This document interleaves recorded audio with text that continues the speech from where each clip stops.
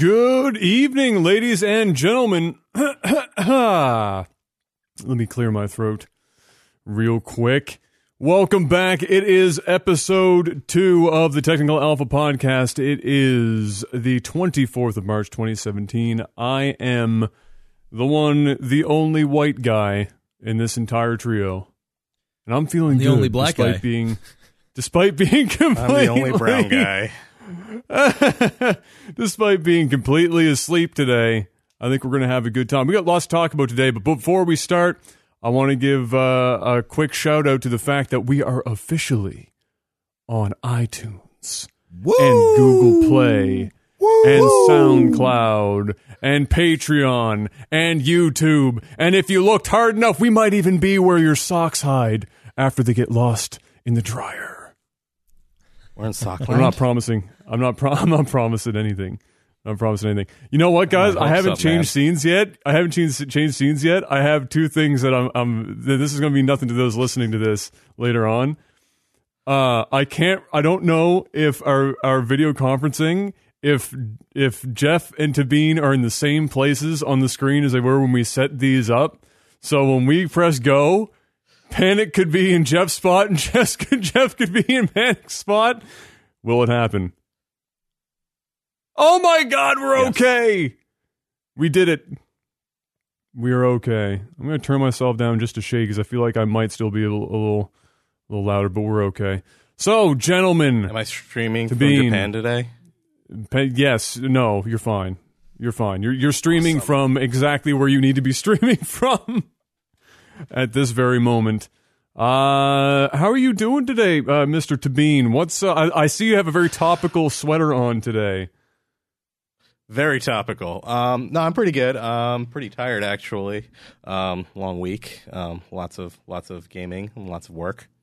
But good overall. How about you guys? Good. Excellent. How are you doing, Mr. Black? Good. Just did a short stream. The podcast is consuming part of my life, which is a good thing. So it's been busy, but beyond that, it has haven't been really done a whole lot. No. Well, the podcast has consumed all of my life. Actually, I went grocery shopping today. That was exciting.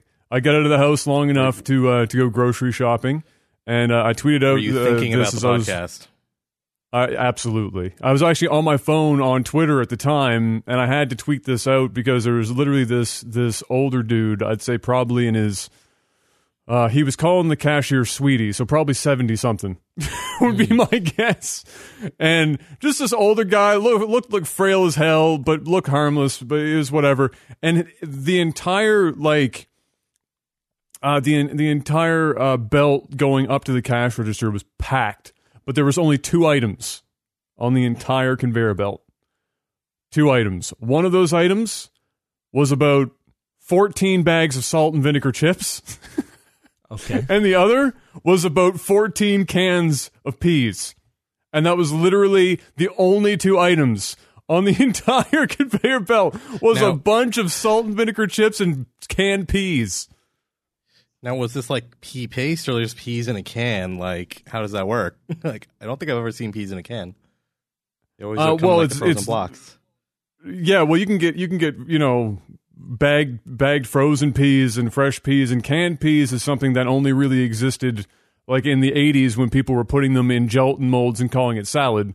But apparently that's still actually a thing, and he was stocking up for Fallout. It was happening. It was hilarious. And he tried, and he knew it looked ridiculous because he tried to make a joke with the cashier. He was like, I don't actually like peas. And it fell completely flat because cashier responds, awkward. Well, then why did you buy so many peas? That was her response. So he was already screwed. Buy one, get one half. Got to grab it. That's right. The BOGO. But we've got a lot to talk about today. No, he wasn't. I think this guy just lives on those two things, which would explain why he looked like he could blow him over in a small wind. But so we've got a lot. Enough about the old guy at the grocery store. We got a lot to talk about today. And first up, we're gonna get right to it. Panic's gonna be on the hot topic button because he's our man with the inside scoop on two of our main topics today. So I hope you're ready to provide that, Mr. Panic. I hope you guys are ready, because I feel like I know. I feel like we talked about this earlier, and you were not expecting it. But I think you guys will enjoy it. You guys will all enjoy it. I think it'll be good. So we're gonna first talk about the Nintendo Switch as I dynamically update our overlay, because it's the year 2017 and we can do that. We're gonna talk about the Nintendo Switch. It's been obviously heavily talked about for a long while now. It feels like one of the most rushed console releases in my lifetime. Like, it feels like it just kind of appeared out of nowhere. They talked about it and then suddenly it was here. And there's been a lot of good and a lot of not so good stuff that has been circulating on the interwebs about the Switch. But out of the three of us, the Mexican actually has one. He got one, brought it back across the border, and now we've got ourselves a guy to talk about the Nintendo Switch. You have it in your hand. Oh, look at that. Oh, shame on you. You didn't even get the double colored one. Shame. Oh no, well that's just the screen. Yeah, but he does have the gray. Oh, that's terrible. My God, you fucked up. I did not fuck up, man. All right, seriously, I'm not going to sit there staring at like a giant bright neon red and neon blue controller. If they had a neon, if they had both neon red or both neon blue, I'd probably be all over the neon red. But I'm not going to deal with one and the other. I'm going to be like, this is not symmetrical. That's how they get you. Oh, come on, it looks so dope, man. Gray, man. I'm gonna probably end up getting a second set of Joy-Cons, the double reds, but I am not dealing with like one of each. Like, that just looks stupid. Wow. I mean, I think it makes sense conceptually, where they're like, okay, if this is a multiplayer thing, now you have two different colors. But when you put them together and you put it on the controller mount, it just looks like a stroked out Spider-Man gone wrong. Like, it just doesn't quite look right. Exactly. No, but like Spooder. What's the age old meme? Spooderman? Is that what it is? Spoderman or Spider-Man? Yeah, it depends on which community you go to for the memes. But what's your takeaway so far? So before I open fire, and believe me, I'm going to open fire on the Switch. I want to know, as somebody who actually has their hands on the world's smallest controller, how has the console been for you? What's your experience been like? And just give us some pluses and some minuses from somebody who actually has it in their hand. I'm gonna say again, like I've read a lot about it. I did kind of get it on an impulse, but one of the big things is it didn't disappoint me as much as I thought it would, which in this day and age is kind of hard to do. It's definitely got flaws, but it's pleasant, and it's extremely pleasant to use.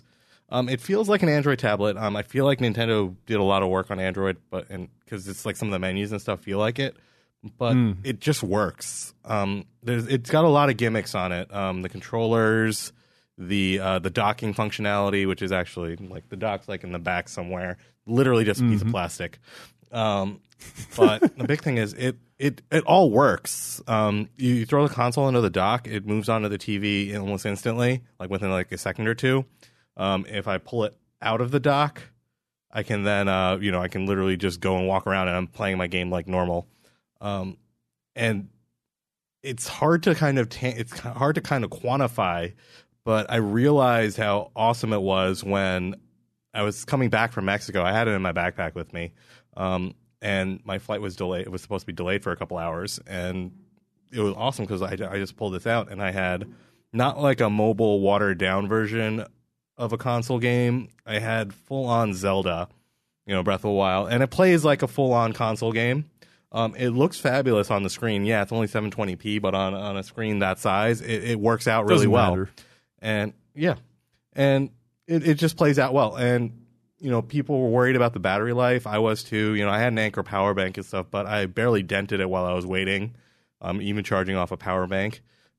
People were complaining, oh, if you're playing it while you're gonna kill the charge on it anyway.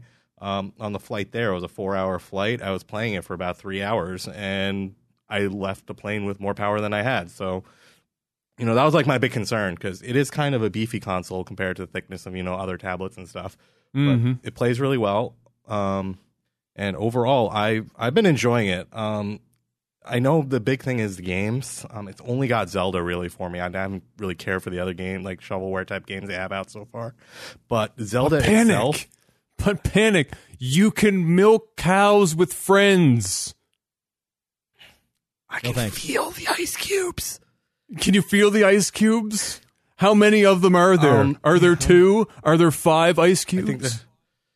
I don't know, man. They're all in my drink from Mexico. So no, but the big thing is the game quality for Zelda. On the console, it doesn't feel like Nintendo made any compromises in terms of the gameplay or the mechanics in the game. It feels like a full-on Nintendo-powered title, and I know a lot of people might be confused about that, but if you think about it, you inside your heart will know what that means. And I've spent an entire day, I think last Saturday, I sat on my couch all day and played Zelda and didn't realize I spent the entire day playing Zelda. And still, it's great experience. But yeah, now, is that the game, or is that the console doing it for you? Because the game is also available on the Wii U as well.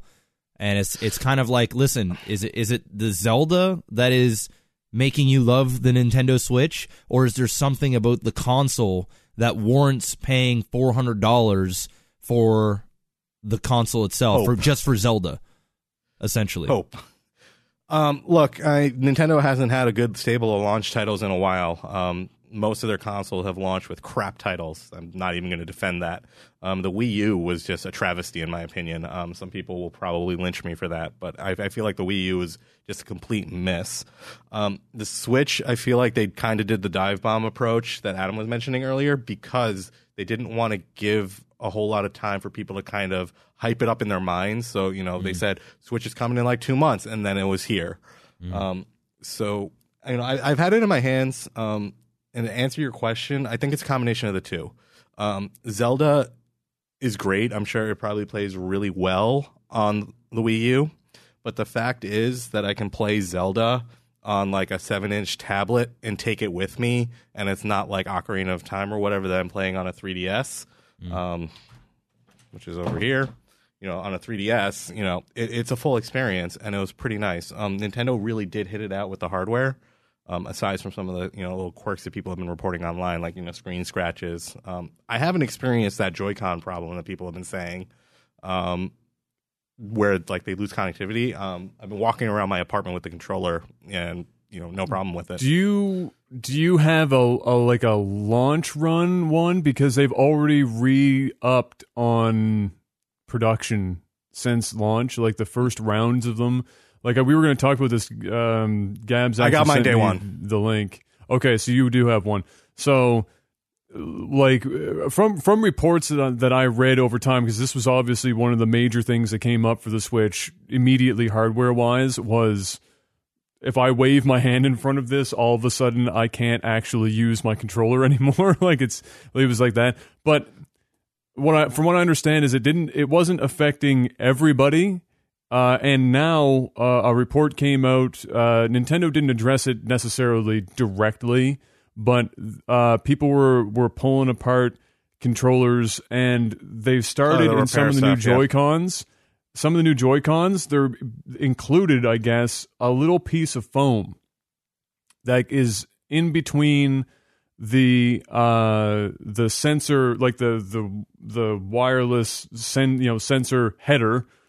Piece of the board and some of the other components, because I think when I saw Jerry Rig Everything tore it down, and he was describing what each of the parts were that he was taking out, I thought that the part that does the sending of the signal to the console also doubled as another function, and I can't remember which one it was. If it was audio, not audio. If it was what was it? Can't remember, but I think it was a double function. But basically, what the foam was supposed to do is to make sure that it didn't come into contact with anything else in the controller, and apparently that was causing 99.9% of those issues. So as soon as that happened, apparently that issue's gone away.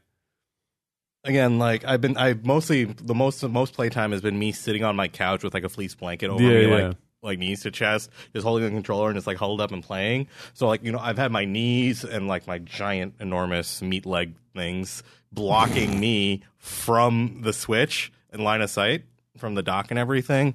And I haven't had any problems. Like I haven't had any weird controller dropouts, and I play in weird positions. Like I don't know. So for me personally, it hasn't been a problem. I have heard about it. Even some of my friends have had it, but it might very well just be something in the initial run.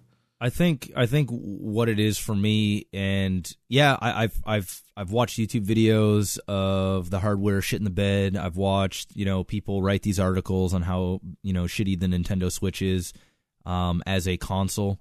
But at the beginning, I was kind of on that train biasly because Nintendo has a track record of just doing some really dumb shit all the time. Not only am I a little bit more biased because I'm an entertainer in the gaming world, and they like to try and monetize everything that you do, try and hit you with copyrights, just absolute madness, and a reason why a lot of their games aren't played on the big scale on Twitch, simply because people just won't go near it for the most part. And so I was one of those guys, and I was hating on it for the sake of hating on it. I was hating on it because I knew I wasn't going to buy it. I was hating on it because they gave me a reason to. I've had some time to really think it over. I was at PAX East. I saw many people using the Switch, which I thought was really cool. Standing in line to go play some 3D game or some VR game for wherever at some booth, and every 10 people in line using a Nintendo Switch. And actually just everyone's having fun. Everyone's having a good time, pointing at each other's screens. Now everybody's playing Zelda, but everybody's having a good time. And I saw that and I was like, okay, well, maybe this isn't all that bad. So then when I got back home from PAX, I went to EB Games. For one, if you guys live in Canada, I don't know if this is in the States or not, but EB Games got a really sick trade-in deal for this foreseeable future, where you can trade in a PS4 game, an Xbox One, a Wii U, or a 3DS game or a console and get double the trade-in value. And they give you a minimum of $10 per game. So you could go out and go to a pawn shop and buy a bunch of NHL 2014s for $5, trade it in at EB and get a guaranteed $10 for it. Or if you have like Final Fantasy 15 that you beat or any other game, you can trade it in and get double the value as long as it goes towards a Nintendo Switch or the games or accessories or anything like that. So when I got back, it was such a great deal. And as you can see, you can't really see it because the camera's so small, but I've got a lot of games back there, and I had a lot of like shitty games I never played. So I was like, you know what, man, screw it. I'll go and pick up a Nintendo Switch.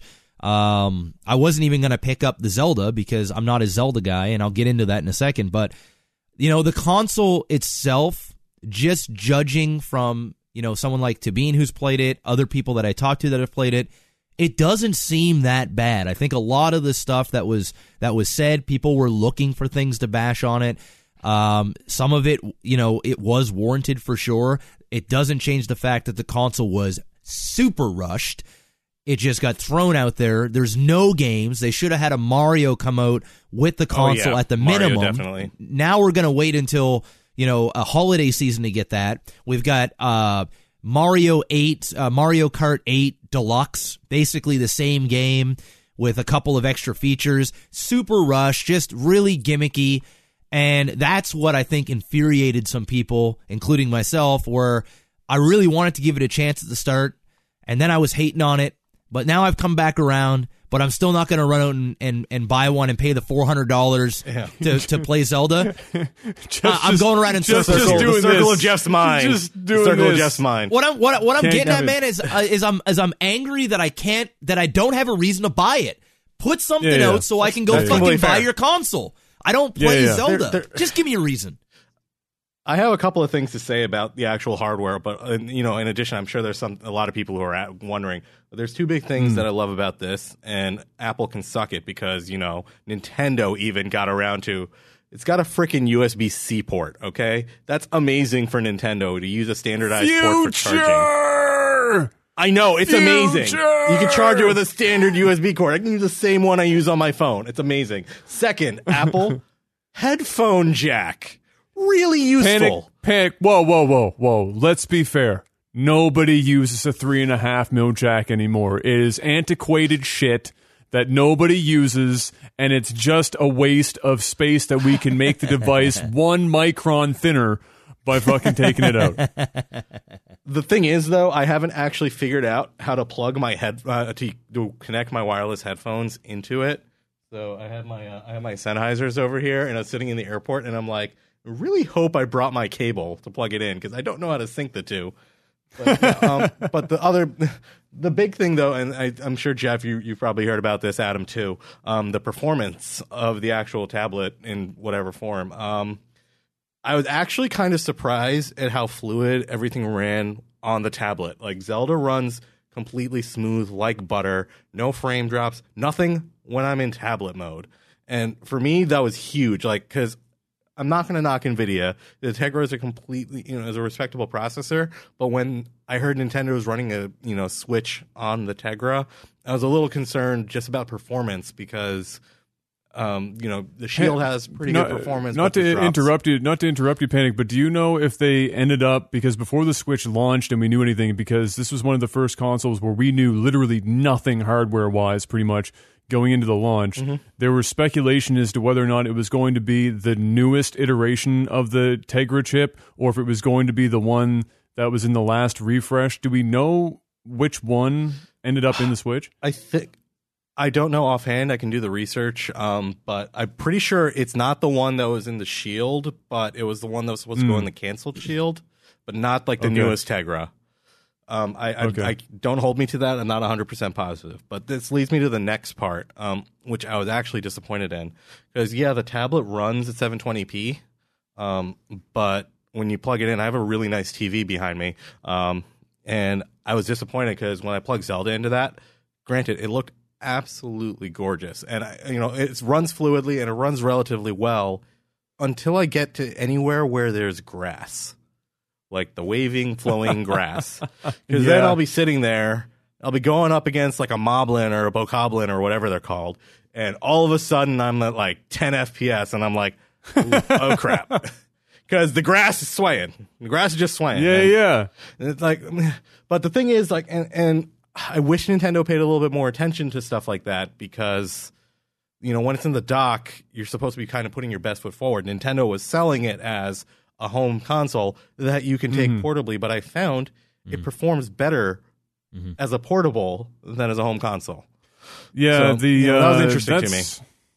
It upscales to like 916 or something. It's some weird 900 variant P thing where they squeezed every last line of P out of it to make it as close to 1080 as possible. But it looks beautiful.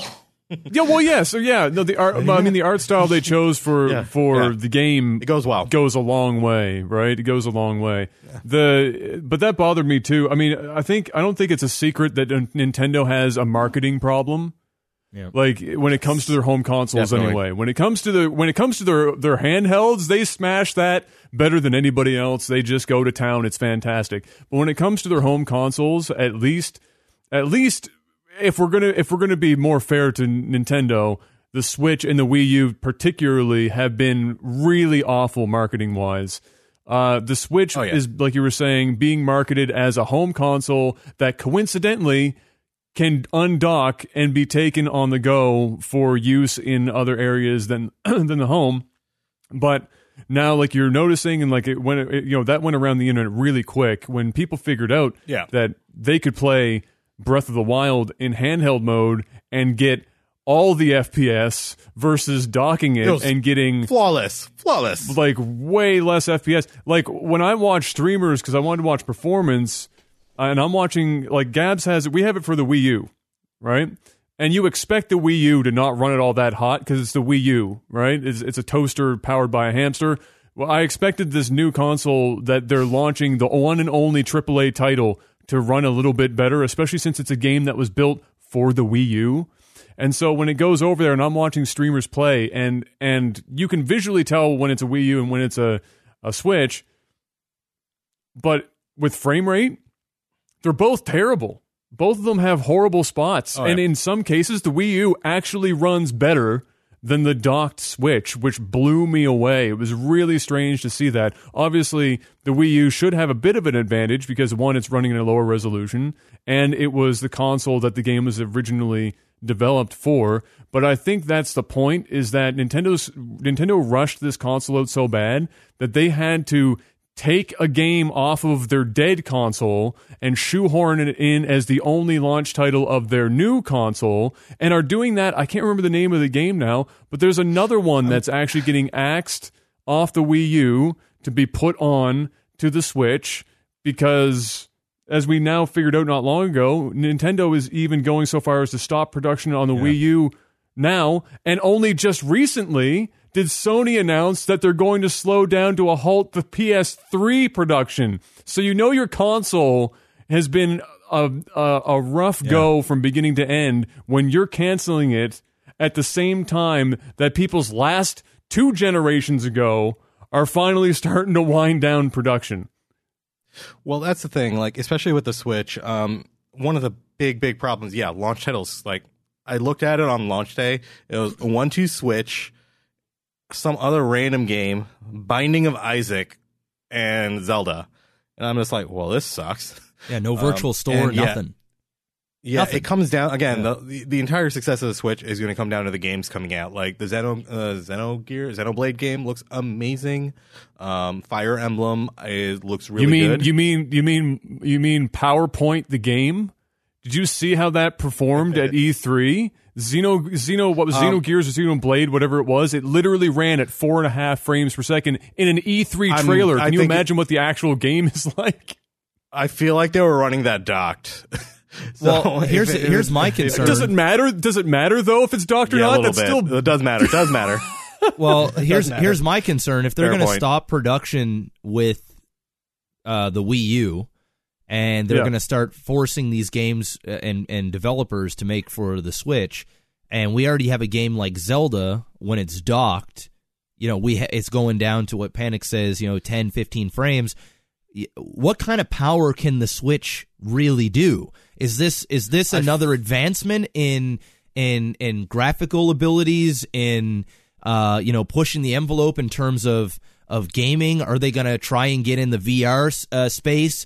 Because we all know Nintendo's all about gimmicks. Are they just going to continue to make shitty plastic pieces that you can add to your Switch to milk a cow or to fuck a donkey? Or, to jerk off a bull and grab a fucking glass of semen? Yes, they are. Well, I mean, what exactly can the Switch do at this point? If it's struggling on a game like Zelda? Well, looking at the dock, I feel like they designed it a very specific way. There's a lot of empty space in it. I feel like they're going to have some kind of performance dock or something to add on to the capacity. I would be surprised if they didn't realize this at some point, that they need to design and add in something to, buff the graphics capability of the Switch. And I feel like they're already selling the dock for $90, so they're going to go for like another 150. Well, you know what this is going to remind me of is, remember the N64 had the expansion pack for like Donkey Kong and all, and some of the stuff that came later. I can see an entirely new dock being released that's an external GPU like addition to aid in putting it. Yeah. And if you hold a Switch in your hand, it's thick, but I've noticed it's got a lot of ventilation for a tablet. So I feel like they knew at some point they're going to have to either, overclock the shit out of this thing, because there's like 2 giant vents right on the back, and then you can see the heatsink and like a giant vent like right on the top header of it. It gets warm, but it doesn't really get hot when you're playing. So I feel like they can really push what they can do with it, and if they add on a dock, they can go further. I feel like they know that they kind of got they got screwed over in specs.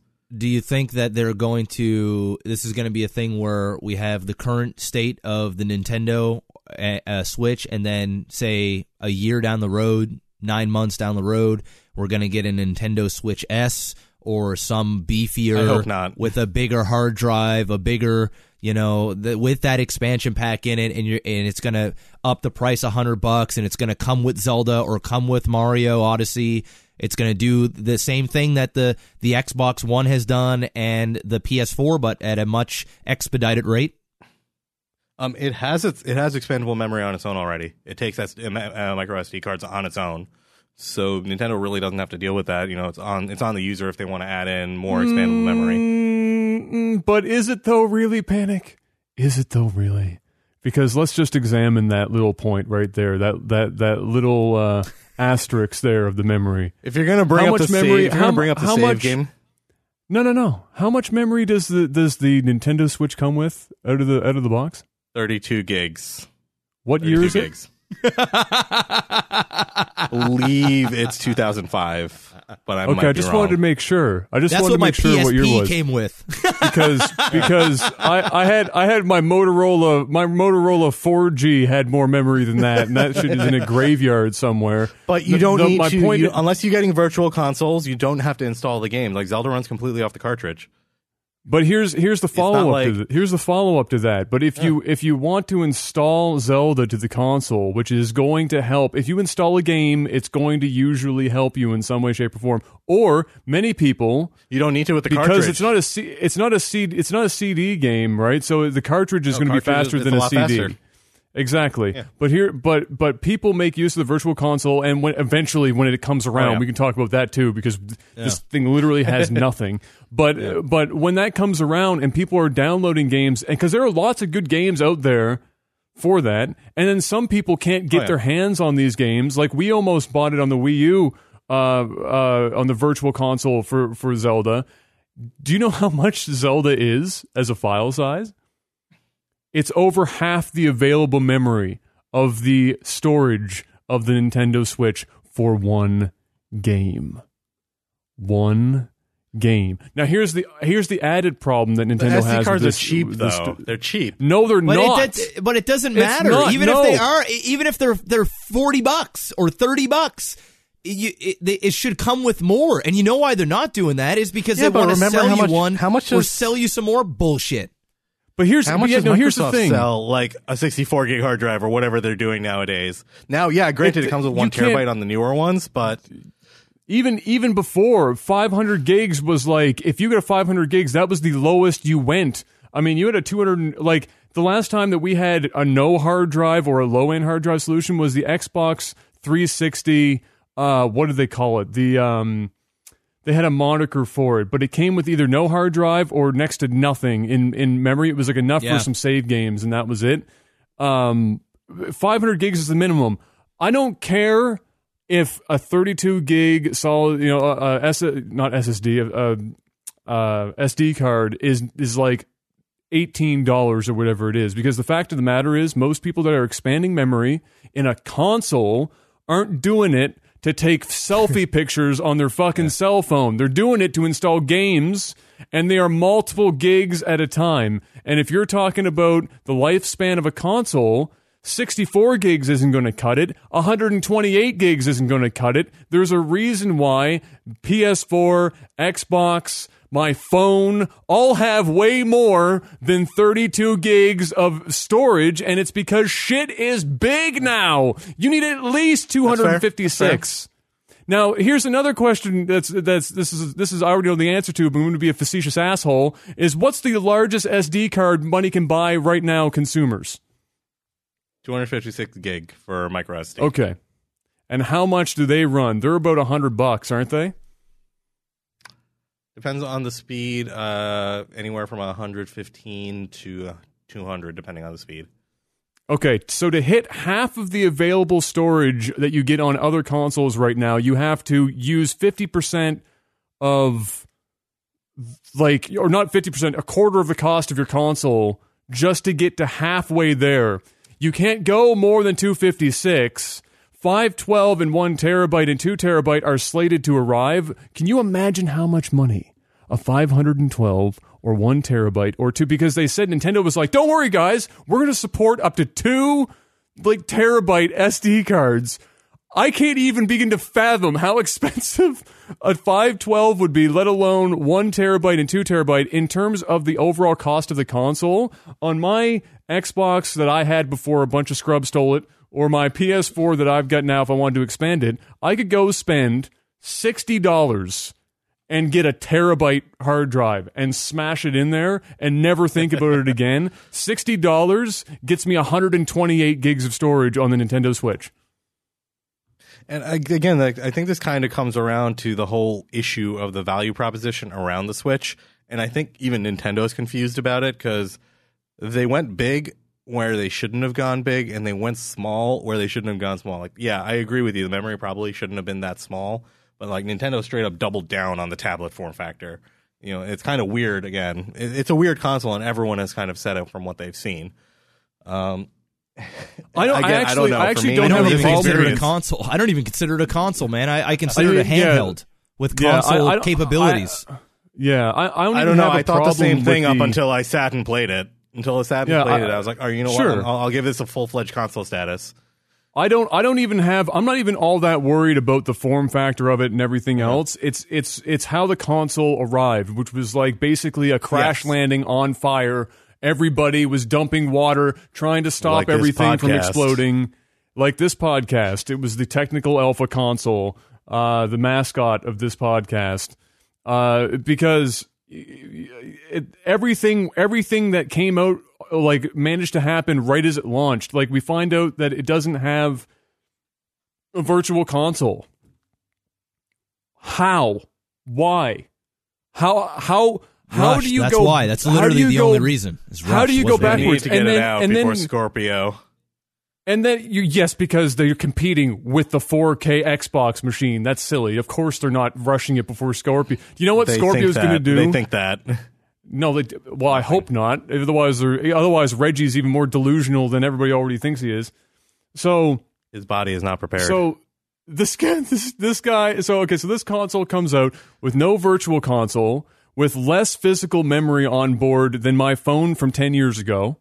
It comes out with controllers that are literally for toddlers, even in its dog state. I have large hands, not as large as your meat clubs, but even then, like, again, I've sat and held like their little controller handle thing with their controllers in them, and I played for 8 to 10 whatever hours in straight, and my hands have not hurt. They're actually surprisingly comfortable. So I'm not worried about it docked. Managing to get it down that small. I'm worried about playing multiplayer, which a lot of people buy a Nintendo console, not so they can play a bunch of single-player shit. It's a bunch of people buying it because they can play games with their friends, because the Nintendo is one of the few console, or it's the only console, really, that still has a lot of games that you can sit on your couch, get wasted, and play Mario Kart on. It's just kind of how it is. So if you want to do that, what is the cost of one Joy-Con right now? How many children do you give up to them for that? Stupid expensive. I think you have to give up at least Jeff's first 2 children. At least, which Jeff probably would be okay with. I don't think he would mind, but we go deeper than that. You can take the Pro controller. If I'm not mistaken, costs more than an Xbox One controller. At least it does in Canada. Yeah, but let's be real here, all right? Xbox just keeps coming out with more and more expensive controllers because they realize, we can sell these for lots of money. But but they don't even. But they're not selling it for lots of money though. They have the Elite, which is expensive, and everyone else is just like the same price. It's just a fruitier color. It's like $60 for it. Well, so is the DualShock 4. Guys, this is the way I'm going to close this, because I think there's 3 types of people for the Switch right now. Or 3 different mindsets of the Switch. We've got a guy like Tabine and myself. I just hadn't pulled the trigger on it, because if Mario Odyssey was out, I probably would own a Switch right now. I'm going to be honest with you. I'd probably own one. Yeah. I've got the disposable income. I can just go ahead and buy one. It's whatever.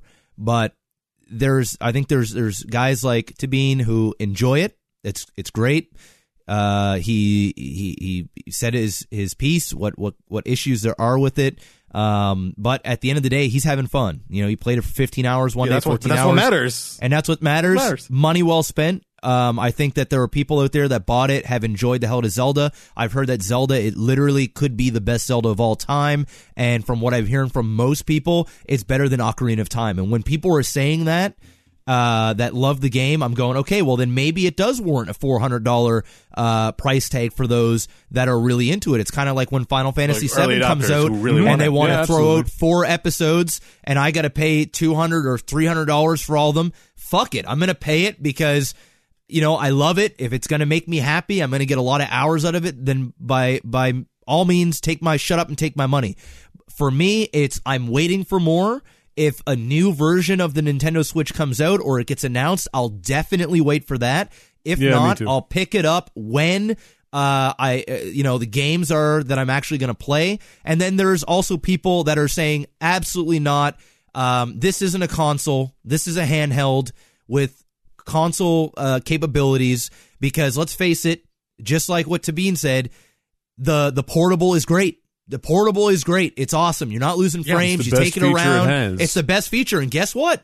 Nintendo has always been the best at making portables. It's what they do. And they've been sucking ass with consoles since the N64. The Wii did sell extremely well, and it did have a lot of commercial success. But let's be honest, it was just a whole bunch of junk thrown at you. So really, they have done what they always do. They create an awesome handheld, but they create a lackluster system. And until they bring out a better one with better specs where you're playing the top titles and you're not getting 10, 15 frames a second, which is just ludicrous for a game like Zelda, and it's the big seller, and it's what I think it was almost 1-to-1 ratio. They sold the Switch for Zelda. Everybody's buying it because it's the only game you can play, and if you're losing all that stuff, then that's some fuckery shit. I want to mention Nintendo's one more thing, because I think this is probably more important than talking about memory and all this other stuff, hardware wise, because there's a lot that comes with consoles now, and services and online functionality in the year 2017 are pretty important, right? I think we can all agree that that's a relatively Nintendo important completely piece. dropped that ball.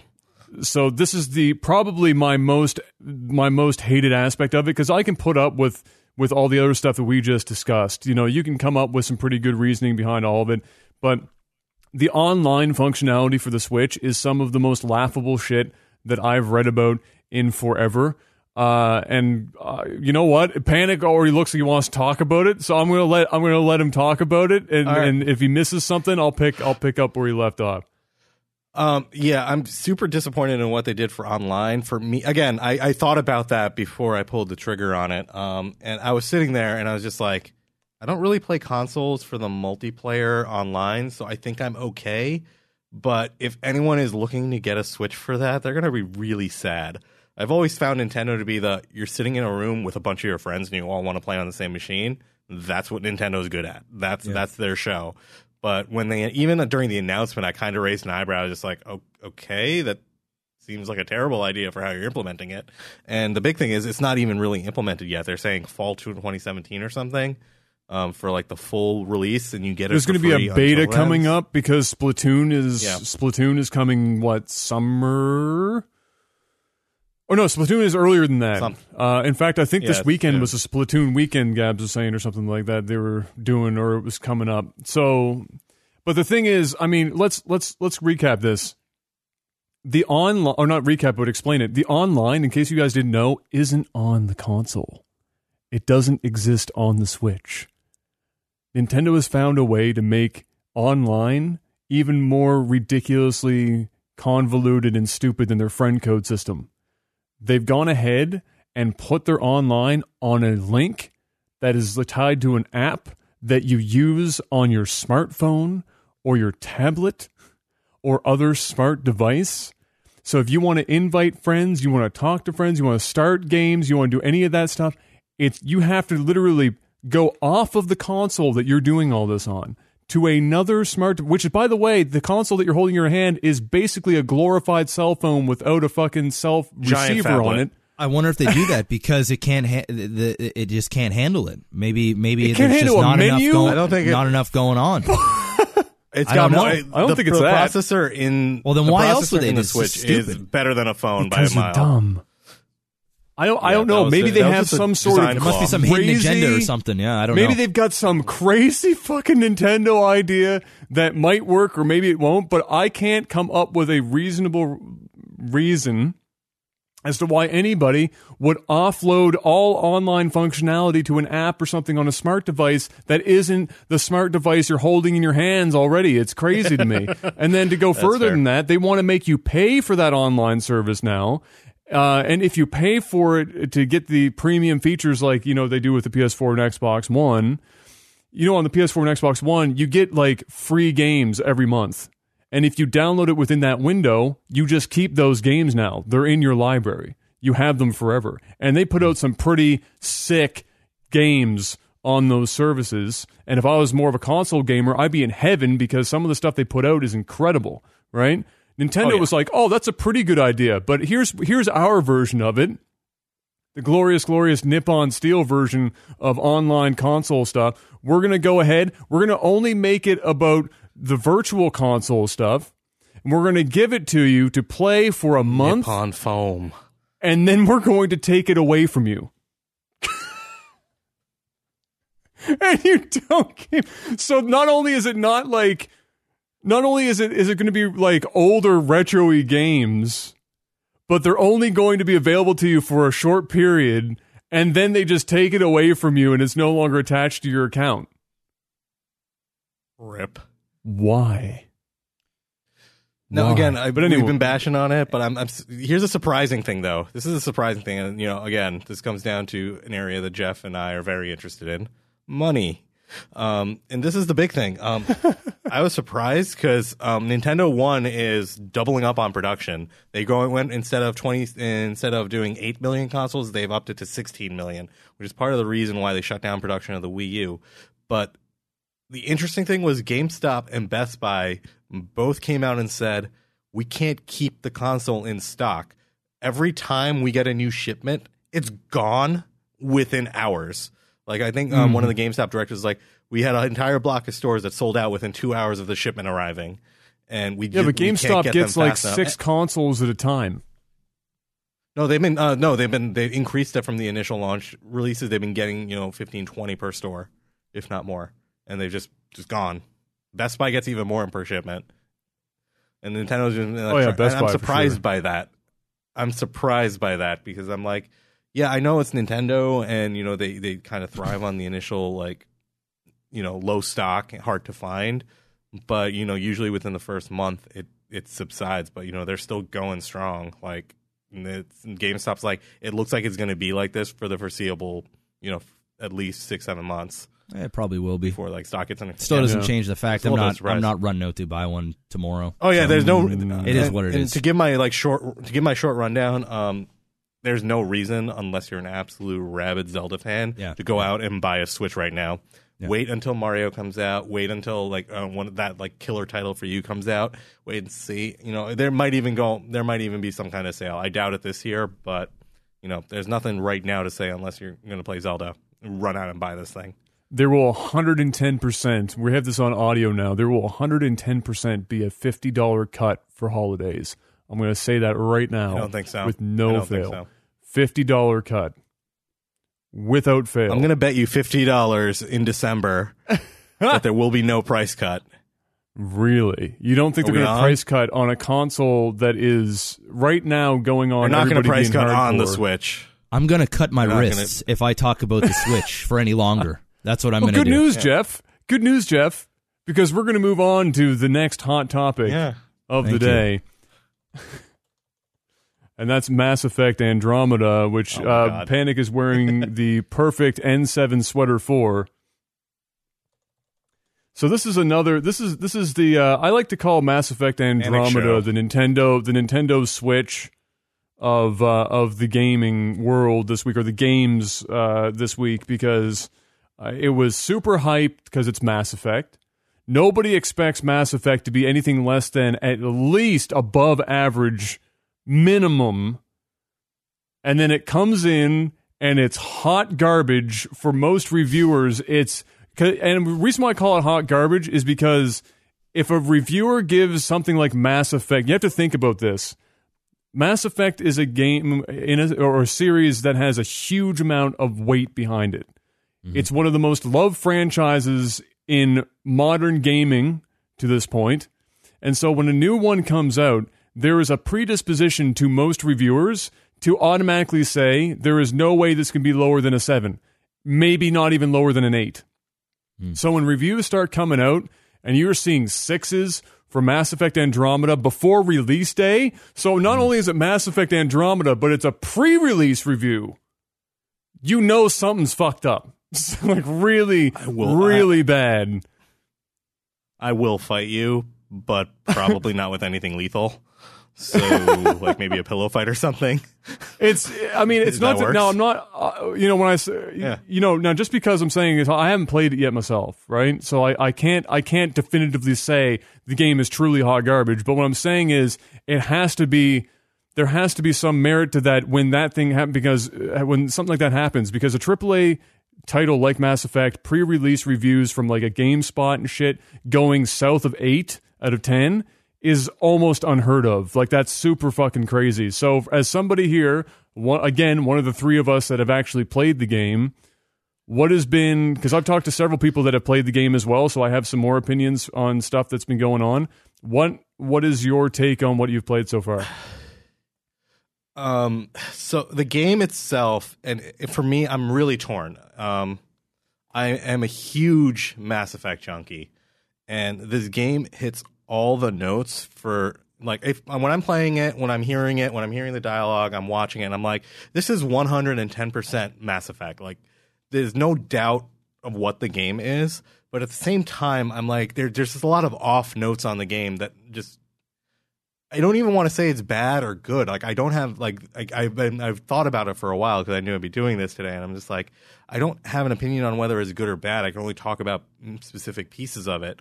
The analogy I best came up with was, you have like this epic movie franchise, right?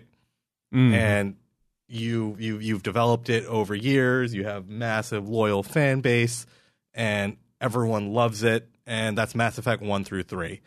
But now you've been approached and you need to make this, like, longer run, wider audience. Now you got to make this thing into a TV show, right?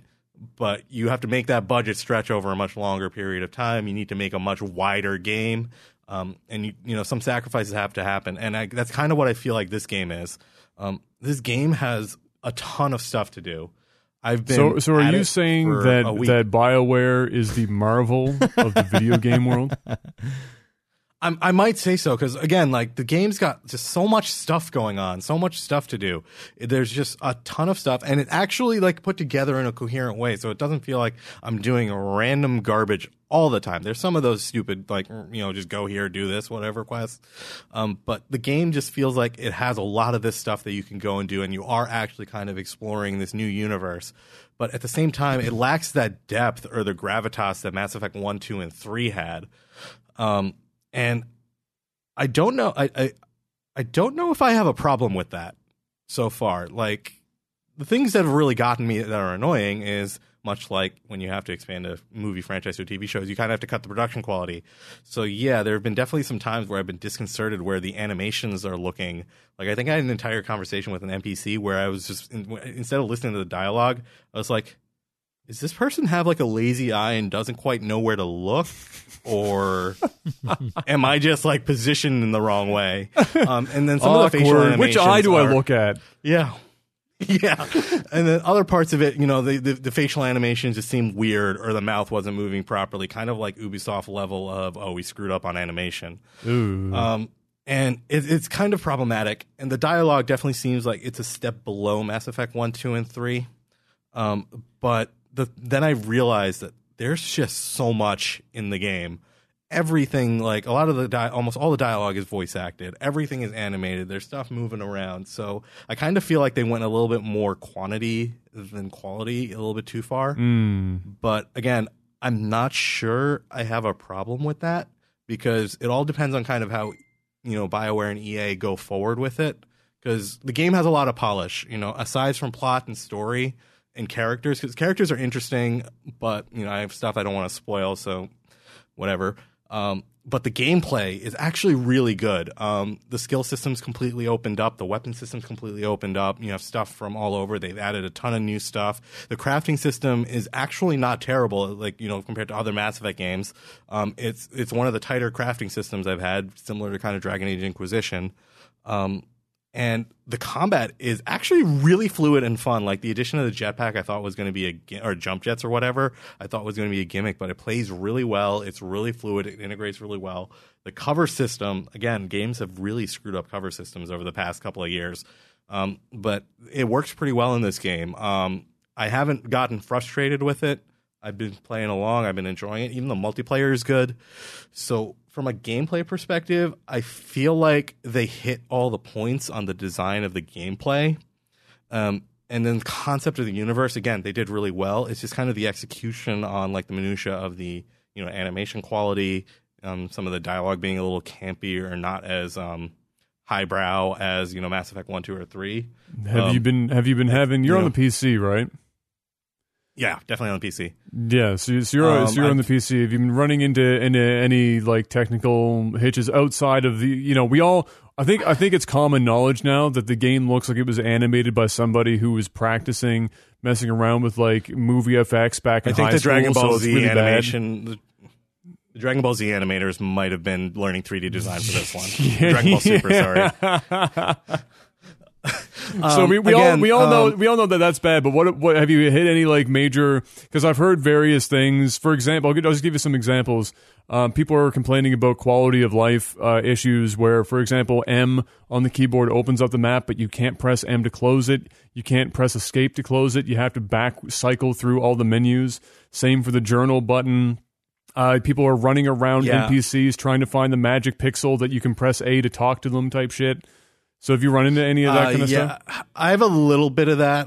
It's not, the magic pixel isn't as bad as everyone makes it out to be. You have to be standing in the 180-degree arc in front of the person. You don't run up to someone and talk to them from behind them. So you actually have to go to the side or to the front of them to do it. So it's not a magic pixel. I found that out very early. I actually didn't run into the M problem, but the one that really annoyed me, they added a scanner mechanic in the game, which is actually really cool and nice to have. They added a scanner mechanic, but you have to press the G button to bring it up, and then you can walk around kind of like Batman Arkham Asylum's like detective mode or whatever. But it's right next to the H key. And the H key brings up the menu. So literally, I'll be walking around, go to turn off the scanner, and now I'm in the menu. Or I'm trying to turn on the scanner, I'm like, damn it, I'm in the menu. And then I get annoyed because I have to hit escape to get out of the menu, and then I go to press G again, and since I'm an idiot, I press H again. So there'll be a couple of times where I'll just get in that loop. And I'm just like, I am an idiot. You're caught in a menu loop for eternity. You're just stuck in Mass Effect menu. Yeah, so again, from the gameplay perspective, they hit the notes. I just wish there was a bit more polish. I've definitely run into a couple of bugs here and there where I go to a spawn and there isn't anyone there, so I have to like fast travel somewhere and then come back, and I'm like, that was just a waste of like a couple of minutes.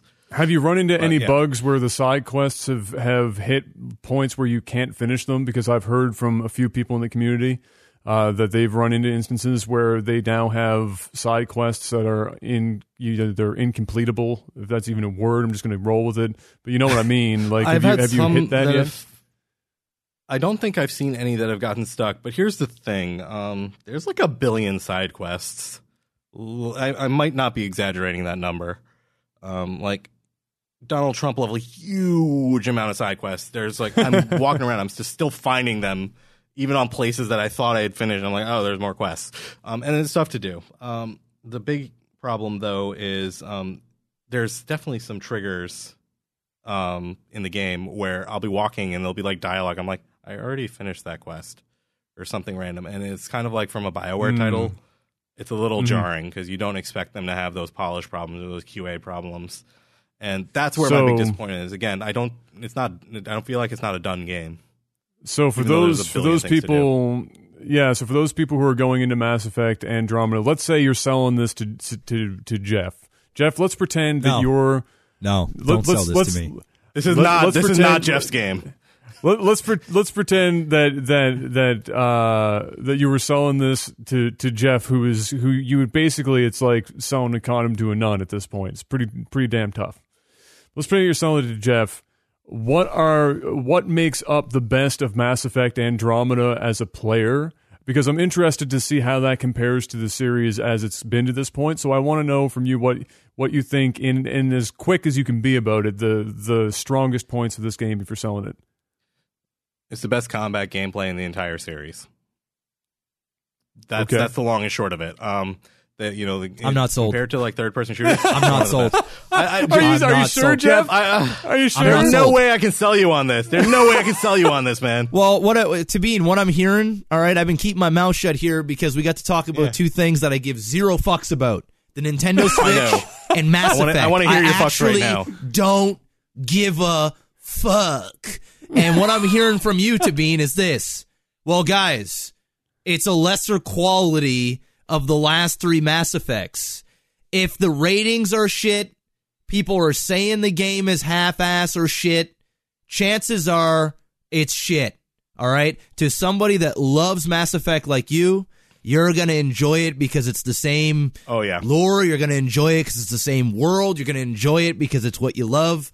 But I don't think they've done themselves any favors in getting anybody new going into Mass Effect that haven't played before on the simple fact of the bad press. And if I was going to get sold on something, I would have needed to know that this, Jeff, if you didn't play Mass Effect 1, 2, and 3, you got to play this one. Because this one, it changes the game. But what I got from you is, you really like Civil War. You really like... the Avengers. Well, guess what? This is not a game. This is not a game. You get Iron Fist. Do you like it or not? That's what I've been getting out of this conversation. And I'm going to be honest. That's exactly right. Fist. That's exactly right.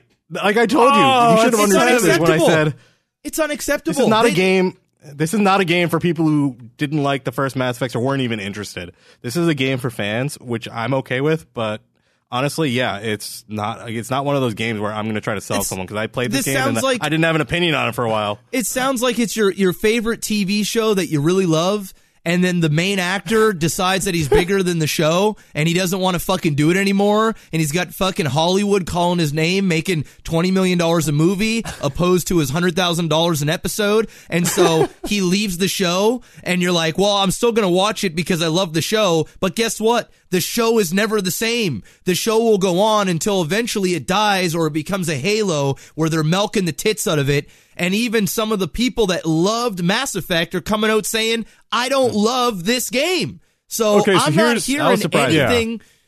I'm out. That's it. That's my piece. That's it. And you're out.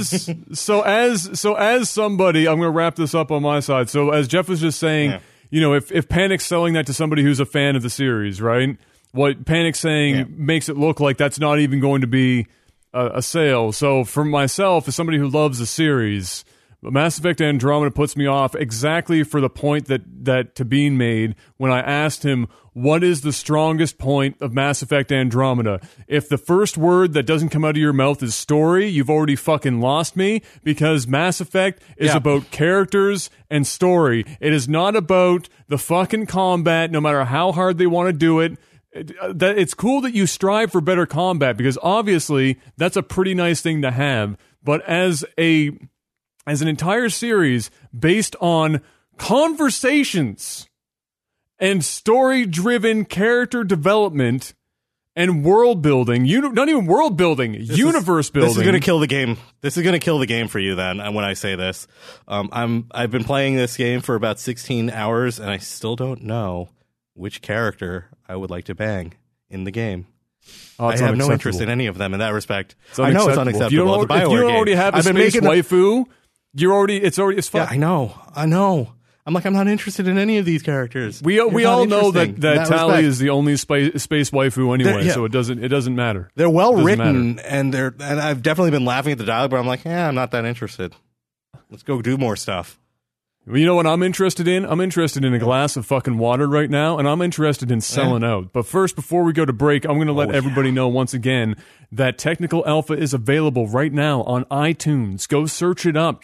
go get on that bandwagon, because I know so many people put me on blast for not having iTunes set up before we even had a podcast, which was literally impossible, but I'm going to let that slide, because now we're on iTunes, and we're on Google Play Music, and we're on SoundCloud and everything. All of those links, everything on technicalalpha.audio. You can go and get all of that there. It's also linked through Patreon. If you're on YouTube watching this right now, everything, including the raw RSS link, is in the description below. So go and consume this podcast however you damn well please. Gentlemen, we are going to go to break.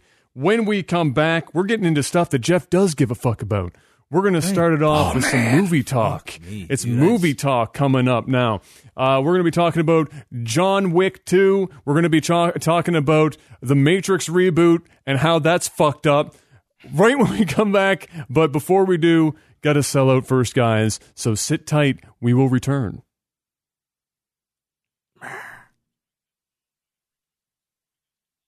Hey guys, if you're enjoying Technical Alpha and are interested in supporting us, do I have a solution for you? We've set up a Patreon page to help us, help us, and you. We've got a list of options that would make a used car salesman cry that provide you with a range of goodies for your support. Head on over to patreon.com/technicalalpha to see what's up for grabs. Do you like badges and stuff? Subscribe to us on Twitch TV to get, well, badges and stuff. Technical Alpha is live streamed every Friday at 8 p.m. Eastern Time on twitch.tv/technicalalpha, so if you're in the neighborhood, be sure to stop by. Listening to us on iTunes, Google Play Music, or another podcast app? If you're having a good time, be sure to give us a thumbs up. It's a simple thing, but it goes a long way in helping us reach more people, and really, more people should be able to judge us feverishly. It's only fair. Honestly, though, while we like to joke about the sellout, just being a regular listener is a huge help, and we're incredibly thankful for all of your support. Technical Alpha will continue soon, so sit tight.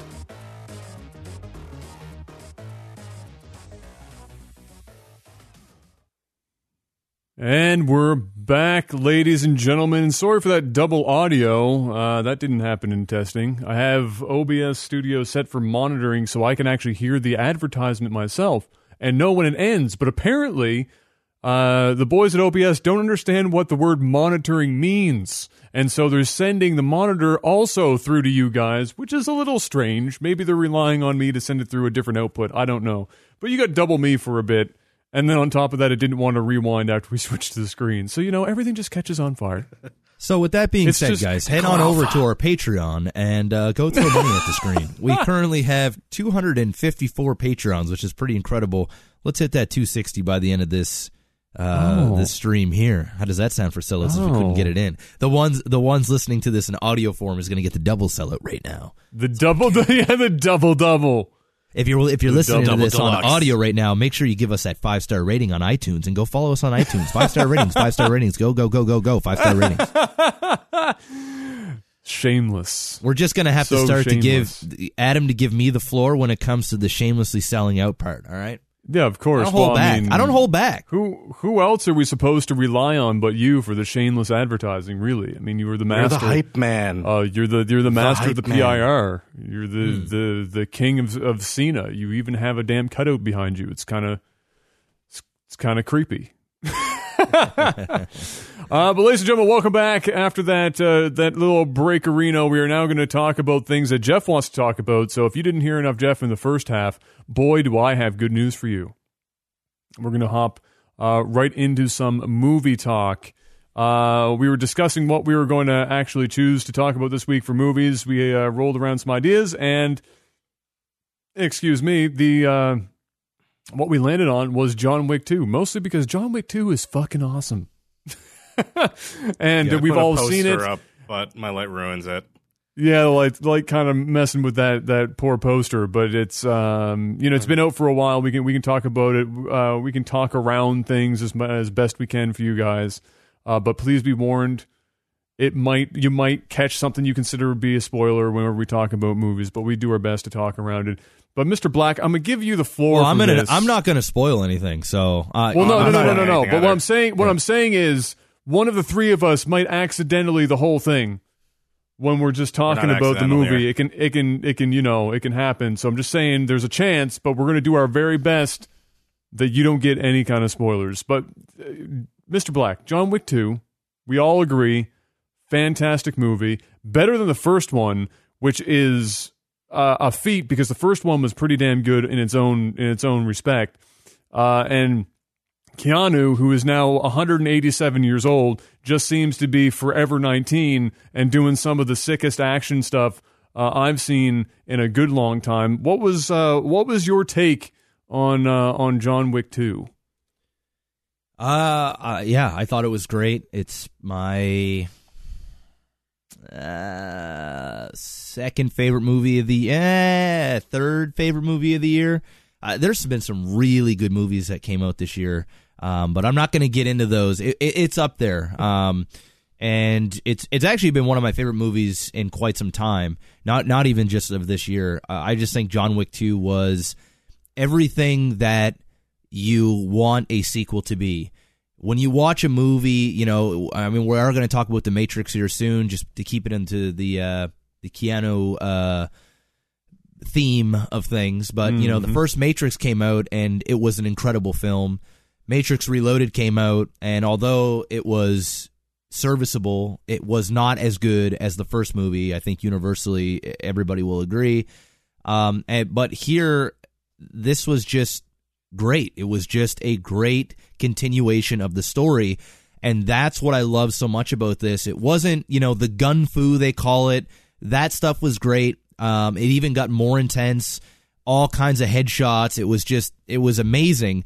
But what really did it for me was the fact that they really dug into the story. They dug into the gold coins and more on what they're used and the safe haven hotels and all that. We got to see some new assassins and some backstory on those assassins, and we got little pieces of that in the first film. And when the first film came out, I was like, oh my God, this could be an amazing trilogy if they do it right and they get more into the lure of everything, the story, because you know what, great action's great. You can watch a movie like En Bach, and you can watch a movie like The Protector and The Raid 2.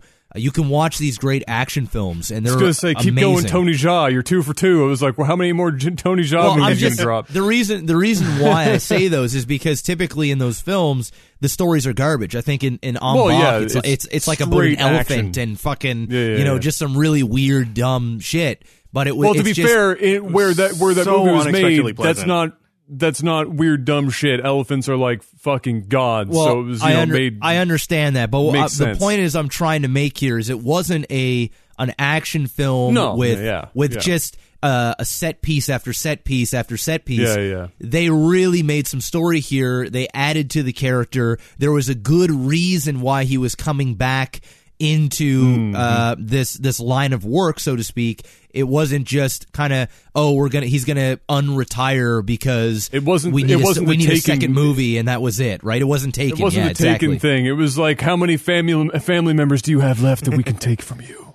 Exactly. They expanded the lore just so much without actually having to make it gimmicky, and I was surprised. Even in the first one, they just I was expecting to just be Keanu Reeves shooting people and killing people, but I was surprised. I'm like, oh wow, they thought about this a lot without actually having to put a lot of effort into the demonstrating it on screen. But then the second one was even further. It's exploded the whole thing. Yeah, absolutely, and I loved it. In fact, I'm going to be honest with you. I almost want the franchise to stop. I almost want it to end, and that's going to sound really weird because, without spoiling anything, they most certainly open it up for a franchise. I mean, it's obvious what they want to do with this franchise. The reason why I say that is because I feel like if and when a third one happens, it's going to happen. It's going to happen.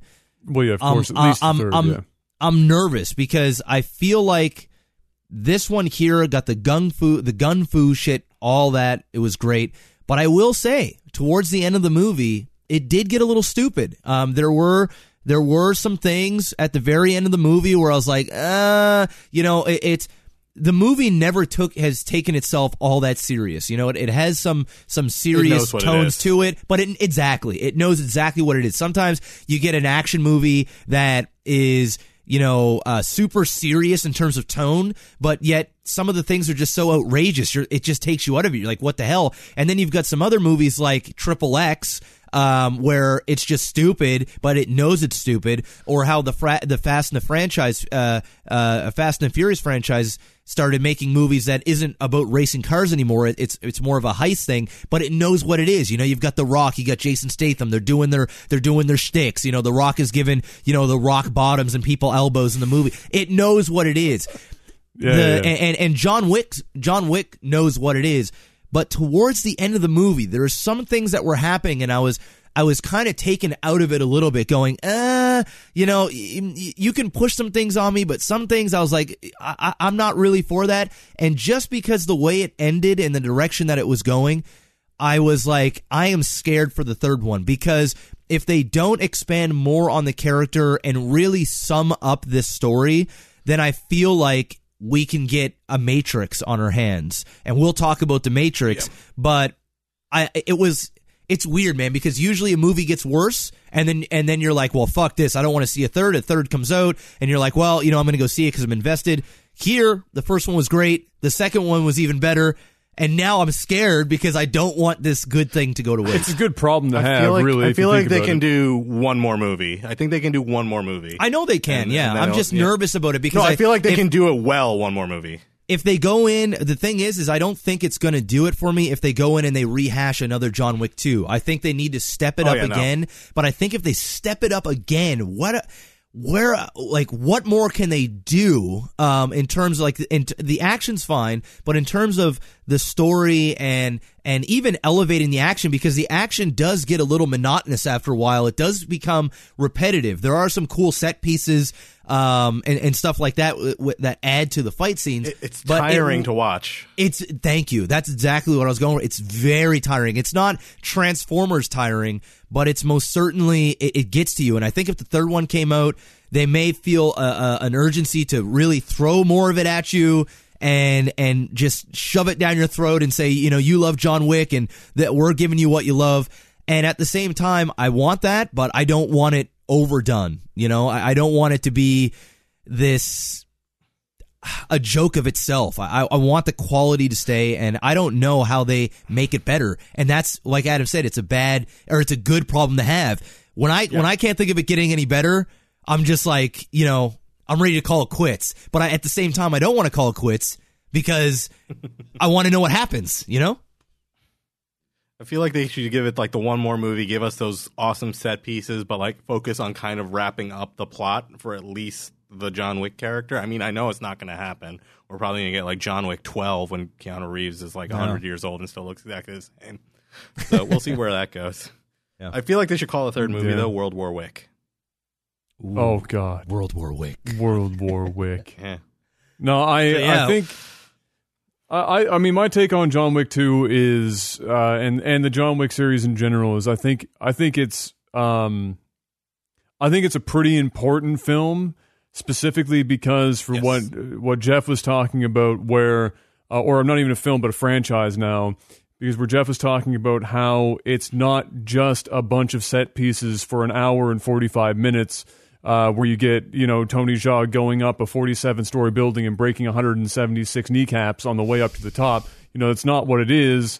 It has a story. It has lore. It has a world-building aspect to it. And not only does it have that, but it's done really damn well. And it's not ham-fisting, punching you in the face with exposition. Yeah. It's doing it underhandedly. It's feeding it in passively. It's not in your face about it. You see it when John, the most obvious example is wherever John goes, everybody knows who John Wick is. The mailman knows him. The fucking cops know him. The fireman, the deli dude, the fucking homeless bum on the street. Everybody knows John Wick. Other assassins obviously know who John Wick is as a person, and the wide berth that everybody gives the man, because he's the dude who talks soft and carries a big ass stick, is John Wick. He barely has to do anything, and everybody's like, "Please God, don't tell me John Wick is coming after me." And and there's I wish I could spoil because there's some really awesome stuff they did in the second movie that even elevated that style of letting you know who John Wick is. In it, there's more. No, go ahead. Oh, I was going to say, without spoiling, like the first movie raises a lot of questions on like the universe and the lore. Yeah. And again, builds up this legend of John Wick. The second movie, like again, you had a lot of questions after the first movie, like what does it mean to be an assassin in this world? But this movie kind of takes you through the journey with John of being an assassin in the world. But again, like Adam said, it's not beating you in the face with the details. It's kind of like you're like the passive observer kind of following along, and you're seeing what's happening without them saying, oh, this is what's going on. And it answers all of these questions. Like I was watching it afterwards and I'm like, oh, wow, that's actually pretty cool how they came around and how that happens for, very set piece of what it's like to be an assassin in the John Wick universe, which was really pretty cool in my opinion. The expanded thing for me there beyond the storytelling is, and why I also find it an important series, is that think of how many action movies exist, period. I'm not even going to put a timeline on it, just period, that have had a main, like a star of the film, be able to be so committed to their role and learning all of this stuff that they can just literally go out and wide angle shot every fucking action scene. There's none of these fast, shaky, fucking Tourette syndrome scenes. It's not Liam Neeson jumping a fence in 26 cuts. It's literally just it's Keanu Reeves in a wide cut in like 2 takes. I watched a podcast where the guys were interviewed about, I can't remember which podcast it was off the top of my head, and they said one of the things was how many takes for a lot of these, things, because they're all wide angle. You don't do a wide shot 1,000 times. You're going to be there until, the end of eternity. And they said, honestly, Keanu is so damn good, we'd do like 2 takes. Everybody would be there. They'd be practiced. They'd be rehearsed. It would work. He'd go in. He'd smash it. 10 out of 10, 11 out of 10, on to the next scene, and it'd be over. There's a scene. There's a scene in the movie he filmed with 104 fever, where he learned the choreography for the scene day of.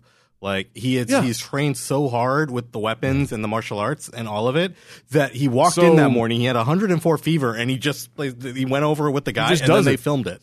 So I think it's important because it shows that it's possible to not have to lean on as an action movie. You can be we all know Keanu Reeves isn't like some thespian god. We know he's not some sort of like Oscar-nominated genius of an actor in terms of his actual acting chops, though I think the roles he does well. I think it's important, though, in that he shows that you don't have to then just become a muscle-bound whatever dude that power bombs people through concrete. You can do this kind of stuff and really change how the genre is, because how many movies do you think are going to try and come up and be John Wick now that's been so popular? How much gun fu do you think we're going to fucking see now? That's going to be a term that people use in movies now. Think of when we go into the Matrix. 2. Yeah, how many people used bullet time shit after the Matrix came out, and it was just and it became another gimmick. People are going to try and do this wide angle, one take, super I would call it hyper realism in the action scenes in this movie. Well, I think what they Daredevil did it too, is, and it's nothing that's new. I think it's just done better than everything. They brought on, not a lot of movies have done this in North America. There's been a lot of foreign films that have had this type of intensity, this gritty action type thing. That just really wasn't Americanized, and they even said when they were doing the gun fu is, technically when he's doing his shooting and stuff,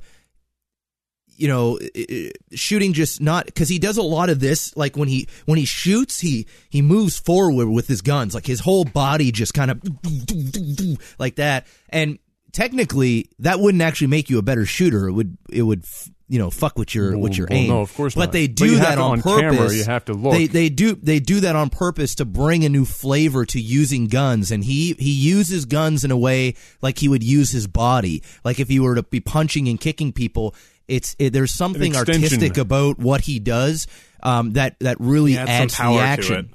Yeah, and that's what's really great. So, in all, if you guys haven't watched John Wick, the first one, you should definitely watch the first one before you watch the second one. That's one thing that I really loved about the first one is how smart the film was. It was like it knew what it was, but at the same time, for real movie buffs like myself, they threw a lot of little things in there where I'm going, oh my God, okay, whoa. It got you thinking. Like, I remember when I left the theater, I was like, and when I gave the movie a rating, I think out of 10, I gave it an 8 out of 10 when I first saw it. And then when I rewatched it kind of went up to about a 9. And then when I saw John Wick 2, I'm still at like a 9, closer to a 10 in terms of what it is. Is it a perfect movie? No. But it knows what it is and it does it well. I absolutely love John Wick. I'm scared for the third one, but it'll take my money. And I have faith. I really do. If they come out with another one, hopefully it'll tie up and that'll be the show. Here's our segue. To stay on with what we've got going right now. Here's our segue. Is I think it's particularly telling that John Wick is a good series, particularly for Keanu himself.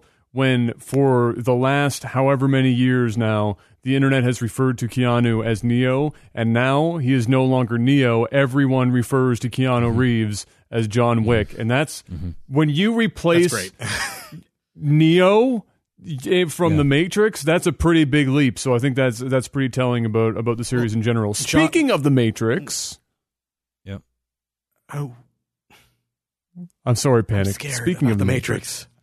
Speaking of The Matrix, we're getting a reboot of The Matrix. Well, not for sure. It's not for sure. Well, not for sure, but it's being...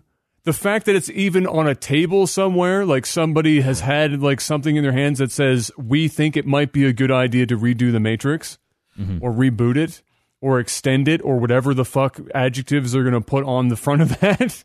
What so I don't know all that much about it. I just know that I think it's crazy because it hasn't even been 20 years yet. What do you guys think about that? We'll start with Jeff. For those that don't know, Matrix is one of the greatest trilogies of all time.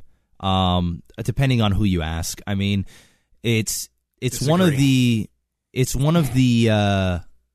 most influential. It's one of the most influential franchises in movie history. Simply at least because, the first movie. Yes, and most certainly the first, but I think even the second and the third just kind of all together. Yeah, I agree. And without getting into all three films, because we're going to keep this talking about a potential reboot. It's a very beloved franchise, and it's a beloved franchise because in its time it was just wow. You went to the theater and you've never seen a bullet in slow motion and coming at you, and watching Neo. I think it was in the second one where he puts his hand out. And all the bullets. It's at the very, so like towards the very end of the first one where he stops it and then he jumps into Agent okay, so Smith he does it. and I think he does life. it. Yeah, I think he does it twice. So the first one he does it, but in the second one where he's got the glasses on and there's a bajillion bullets in front of him, he just stops them all. Yeah.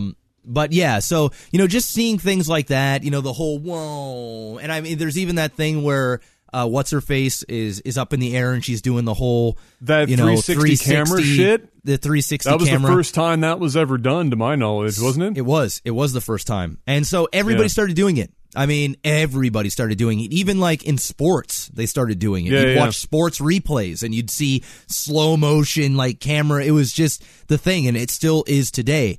So when I think of it, I go, well, I'm gonna be I know where Adam's going with this. Adam's gonna be like, I don't want to see The Matrix rebooted. I kind of do, and I'm going to say this for one. The Matrix reboot isn't actually going to be a reboot of The Matrix. They're going to be doing a prequel to The Matrix, and they're trying to get Michael B. Jordan to play Morpheus, and they want to reboot the franchise, but start with a prequel and then go from there. Now, I'm okay with this. I'm okay because I would actually like to know a lot about Morpheus. Morpheus was a character that we never really knew a whole lot about. Is a god. He is a god, although he hasn't really done anything that relevant since The Matrix. Almost all. No, of he's just gone back to his African roots now. He just walks around in African garb, and he bees Lawrence Fishburne for a. And his daughter, I do believe, was getting smashed by Lexington Steele. I think his daughter did porn, and he was really salty about it. Oh yeah. You look that up. Unfortunate. Very unfortunate, because that's a huge dick. And he was really upset about that too. But the thing that I like about this idea is if we get somebody like Michael B. Jordan to play Morpheus, he's a great actor. I think he'd do a great job. I am totally fine, because let's be real, Matrix Reloaded and most certainly Matrix Revolution was it was garbage. It was garbage. And kind of like how Tabine is with Mass Effect, it was garbage that I could watch. It was like watching a lesser version of what I loved, and I still enjoyed it because I loved the characters. I loved the whole Matrix and being the one and going in these different places. But man, oh man. And the reason why they were a fucking mess was because of the Wachowski siblings. Now we don't call them brothers anymore because one of them is transitioned. Or didn't they both? Like that. What? They both did. Now they're the sisters, so they went from the Wachowski brothers to the Wachowski sisters. Yeah, they both shit got real. All right, so because the Wachowski sisters made just the most convoluted, over the top scripts. They're not very good. They're not good screenwriters. They just don't know. It's like their whole career, and we can talk about this on another podcast, but they have been shitting the bed royally since The Matrix. They haven't gotten it right since then, and I don't know what happened. If they're creative, exactly. It's literally. Although Shyamalan is making a huge comeback, he came back, but still. But they just haven't made good movies since. And I think with the right directors, the right screenplay, and the right actors, I think we could get an even better version of The Matrix Reloaded and Revolution. Because I think the original Matrix, you ain't fucking with that. No, you ain't fucking with that ever. That was my thing. I didn't know that they were going in the prequel route direction or anything of that nature. My thing is I agree that the second and third movies, I think it universally understood that they weren't good movies. They were movies that I can sit down and watch with a bag of, I call them popcorn movies. You can sit down with a bag of popcorn, you can watch them. You're not going to want to kill yourself at the end of it, but it wasn't like the first Matrix where it had so much more than just action, where the next two movies were just action, and then there were like one really long scene with some white dude talking philosophically for 45 minutes in a weird TV studio. Like, just really odd shit what happened in there. And you could tell, like Tabine said, he's cyber Jesus. Now, to be fair, the Jesus complex stuff has been played on in movies once every 5.5 minutes since the dawn of time. It's not like it's a concept that isn't messed with every now and then. And it not only that, but it's not like movies that use the Jesus complex or the Jesus storyline, the biblical storyline, don't do well. There are movies that are done very well based around that.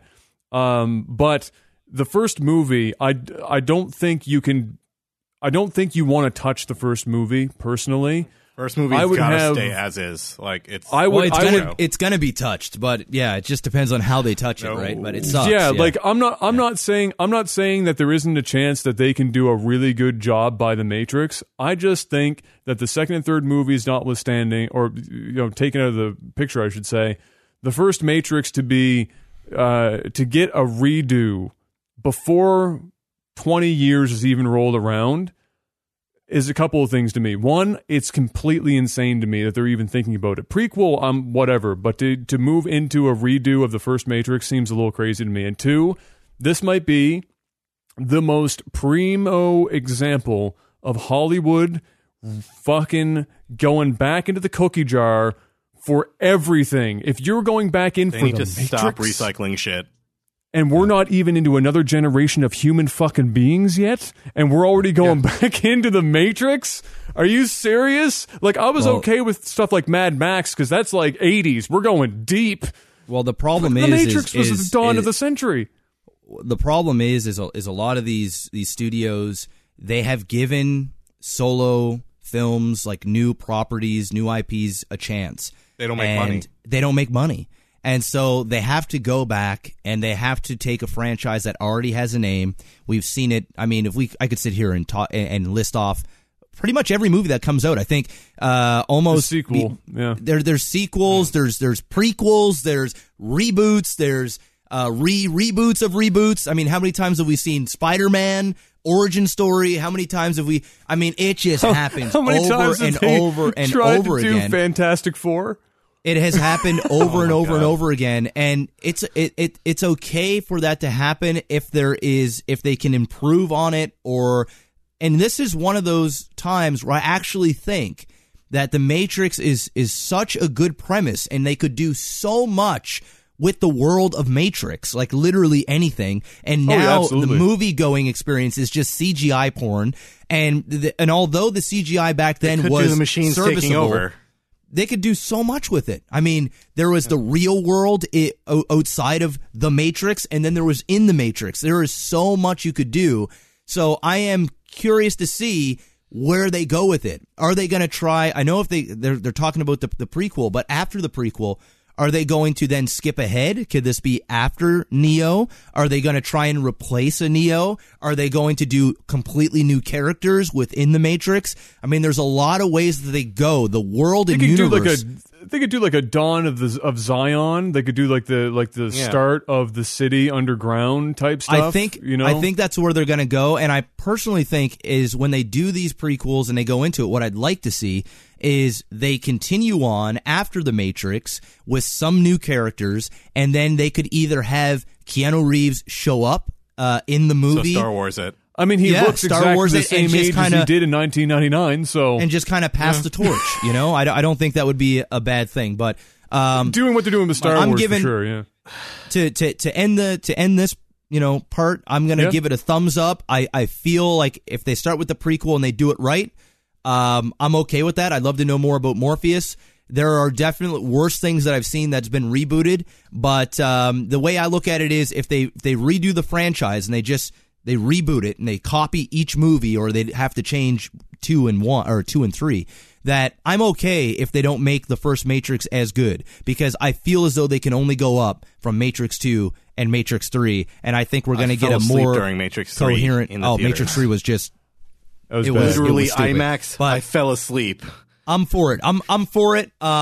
I don't want to see it tomorrow. I want them to take their time, but I'd have to learn more about the who's directing it, who's writing it, who's starring in it before I'd get really excited about it. But I like Matrix. Yeah, I'm not excited. I'm gonna toss something out before we move on to our next topic. I'm gonna toss something out just as an idea because it's also been a kind of a thing that's happening more and more.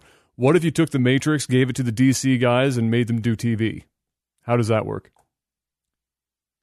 Doesn't fit.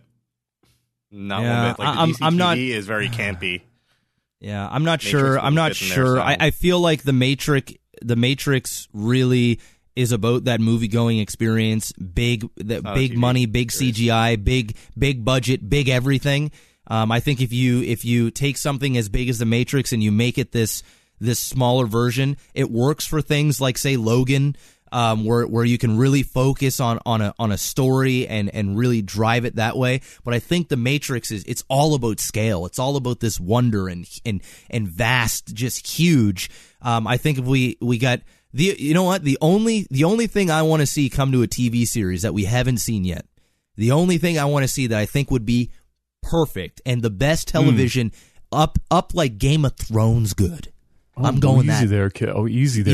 You know who could make slow your roll, bro. You know who can make Game of Thrones good? Who can make Breaking Bad good? Who can make fucking whatever other great show good?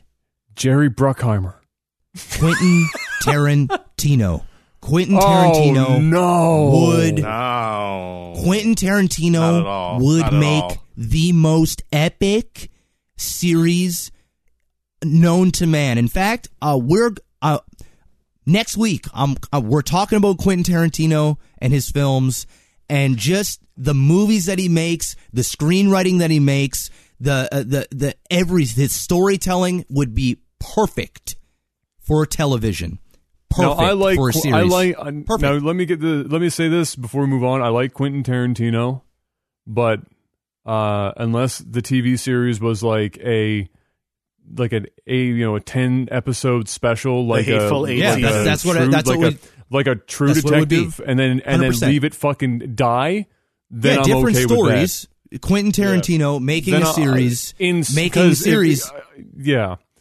Because you can't stretch Tarantino too long on one arc, because it won't work. Everything that Quentin Tarantino has done has been a little too long for movies, and and a lot of people that see Quentin Tarantino movies, it's either you love his style or you're not a big fan of his movies, because they do feel like they drag, but he's always character driven. The dialogue is just so fucking good, and he could just make killer HBO shows or Netflix series. We're going to talk about it, and I've got this is not a debate. By we, tune in next week when Jeff talks about his favorite white man, Quentin Tarantino, for a half hour. I love Tarantino, but I completely disagree with Jeff right now. I love Tarantino. Well, we can talk about that. We can talk about that. We gonna talk about it. I'm going to drink a really stiff rum and coke next week and let these two battle it out. But we've got other things to talk about, like more going back to the cookie jar. We're going to talk about Broodwar HD. We're going to talk about Blizzard going back to the honeypot again, which I don't think everybody has a problem with this one. People have been kind of hoping for a Broodwar HD. And by some people, I mean probably just the people that were Broodwar fans, and then were disappointed with StarCraft 2's direction. We have to be careful, gentlemen. Let's not go deep down the StarCraft 2 rabbit hole. Let's stick to Broodwar HD and what we think we know about it and what we think is going to happen with it, what we might like to see, and go from there. Personally, I'm on that board where I think that Broodwar, if Broodwar had happened in the year 2010, is a better game than StarCraft 2. For a number of reasons, of which we'll probably talk about when we have a much longer form discussion about StarCraft 2 in the future. But I was really hoping that if they're going to do Broodwar HD, that they do multiplayer and do it properly and allow the people that have been kind of pining for that multiplayer experience to really get into it, and don't balance the fucking game. Don't touch it. Is Kim still there right now? Who's in charge of balancing right now? Yeah. Is he still in there? Charge? Oh yeah, Kimberly, are you listening to me right now? Kimberly, probably not. But hey, Kimberly, don't even think about it. Don't try and redo Dragoons being able to walk a straight line like they're not hammered off of a 40. I'm okay with that. I'm okay with that if they fix that. Maybe. I'm okay with that. But here's the thing. I don't want the foot in the door to happen. I don't want people to go, okay, can we get Dragoons to be slightly less stupid? And then go, okay, but we can also do this. And we can also do this. And that. And then all of a sudden, it's no longer Broodwar. It's StarCraft 2 with a Broodwar skin, and that's not cool. Well, I'm going to be... Yeah, keep going, dude. Let it all out. But yeah, no, I'm excited that it exists. I'm actually kind of surprised it's even happening, to be completely honest with you. I didn't think it was going to happen, so the fact that it is happening is great news. I hope need to show that StarCraft is a good property. That's why they're doing it. It's entirely possible. This might be like the Panacea, where they're like, sorry guys, we fucked it. Here's something you like, and give us StarCraft Broodwar HD. I love Broodwar and I love StarCraft, but I'm like, when I heard Broodwar HD, I actually was just like, I'm actually disappointed. I don't feel like they're going to do it correctly, and I don't feel like it's going to be done well. Like, I know it's Blizzard and everything, but for some reason I have this gut feeling that it's not going to live up to any sort of hype. It's one of those things that everyone internally has mentally hyped up, but I don't think it's going to translate well. Interesting. I have to disagree. I mean, I think okay. I think there will be hype for it, but I think where a lot of people have said Legacy of the Void is going to save StarCraft 2. Heart of the Swarm is going to save StarCraft 2. This certain patch or this nerf is going to save StarCraft 2, or this WCS is going to save Star. I mean, how many are going to save StarCraft 2 stories have we heard? Broodwar HD. I actually think that if Blizzard plays their cards right, which is a huge, there has to be an eclipse that happens once every 78 and a half years on the 4th month of the 23rd day at the 6 hour and 27 minute mark in, where they have a shot. Let's be honest. They double down on a 7. They're not well known for their card play. So it's just they're playing dangerously right now. Great. I feel like if they come out with an HD StarCraft, and we still don't know for sure if the game is going to be ranked and competitive. Yeah. At least from my knowledge, if there's something different, somebody can link it in the chat. I'll take a look at it. But what I'm concerned about is that they're going to drop the game. It's going to be the single player campaign, and they're going to have a like a custom games, like a BattleNet, where you can play all those old school games and shit that we used to like, and maybe even play on a custom against somebody else, but there'll be no real competitive ladder, no bronze to grandmasters, no top 200, no tournaments or all that stuff. I feel like they're going to package this up because EA, I think they're going to package this up. They're going to put a $40 price tag on it. They're going to say, go play your old school Brood War. You mean Activision? Or Activision. What did I say? EA, Blizzard. Yeah. Sorry, Activision. Same fucking thing. Activision. I just feel like we're going to get a single player. Now, if they come out on the other side, and this is why I don't think it's going to happen, but then again, it might happen, because maybe, just maybe now, finally, they have realized where StarCraft 2 is and that it doesn't have a bright future. And with that, they just may do something that I thought Blizzard would never do, and that is purposely destroy one of their games. Because they have had a long track record of basically keeping games on death row for the longest time. And if they just bring out Brood War and package it like StarCraft 2 in terms of tournaments, ranking, everything, the old school BattleNet, it all, and they say, go have fun. How many old pros would come back and play that game? How many casters like myself and Adam would come back to cast that game? How many streamers would come back to stream that game? And even if it was only popular for a year or 2 years, it would give this much needed pickup of spirits. Maybe it would gather the community together again. Maybe we would be able to make something of it that could last a long time. Or maybe we'll just be able to relive our childhoods again in an updated version, and you can't go wrong with that either. But the thing is they do it that way, they will kill StarCraft 2 because the people will jump. It's going to be over. It will be done. It's like them admitting they fucked up, and now they're going to give what they should have given all along, and that's a proper StarCraft 2 game, or a proper StarCraft game. We don't want to see starting with 10 probes. We don't want to see highlighting 200 units. We don't want to see what we got in StarCraft 2. We want Brood War, but we want it in a better skin. And if you have to make minor tweaks, very minor tweaks, I'm okay with that. But the moment you start changing it so that it becomes not Brood War, then they may as well call it StarCraft 3 and not call it Brood War. So I think if they do it that way, we will be in for a treat. I would be so excited. I would be grateful, thankful. I would throw my money at them. I would continue to support and cast and promote. It would be an amazing thing for esports. And I think a lot of old school Brood War players that are still playing would jump over to the new one, and great things would happen. So that's my look at it. And I'm just trying to stay as optimistic as possible, but I've learned not to give my hopes up when it comes to Blizzard. Optimistic. Yeah. It sounds like your hopes are already up.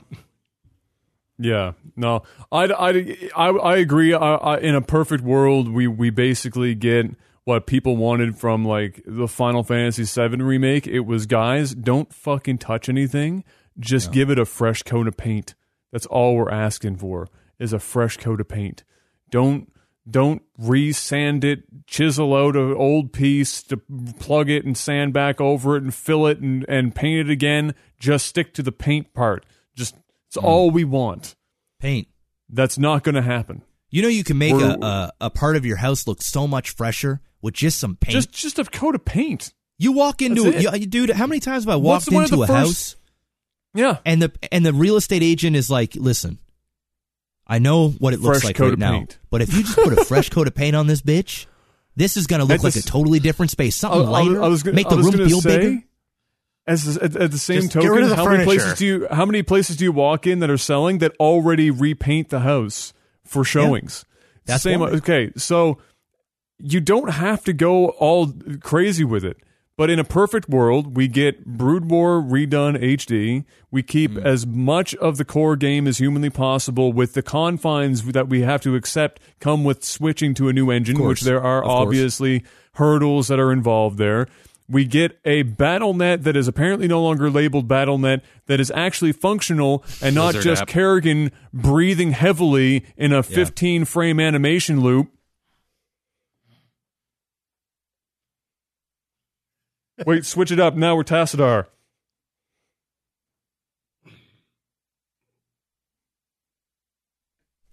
Quick, Richard Simmons. I actually don't know what that would be. But yeah, you know what I mean? Like 3/4 of the screen is just animation loop. And it's like, hell, let's have the shittiest chat room, forum type looking thing ever conceived. I could put that up against anything. I don't think I've used a shittier fucking chat system than the current day BattleNet. It's so fucking bad. I can remember the last time Jeff and I did a Nova War Says thing, and we had to rely on whispering to people and talking to people and use the chat heavily. And Jeff almost had 87 aneurysms. Whoa. I know it's you're triggering me. One sec. Non-flashbacks. You wanna know? Fucking BattleNet! You wanna know what would sell me on Brood War while Jeff has a little episode? It's never gonna happen.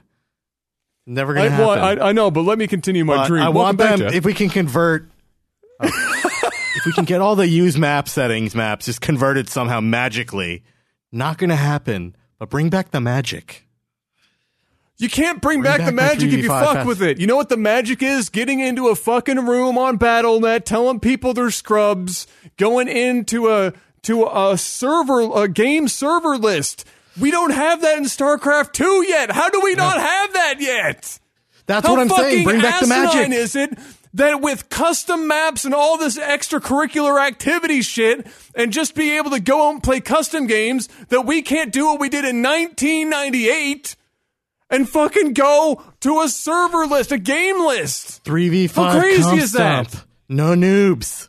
Fastest map ever. How fucking crazy is that? You want to whisper somebody and like have it all going. It like quad stacks fucking tabs and shit. And you're going through 100 rooms on the same thing because you really need to see Kerrigan's tits bouncing up and down. I hate the fucking BattleNet so much. Why are you such a fuck up? You're worth billions of dollars! Fix your shit! Fire somebody! Fuck!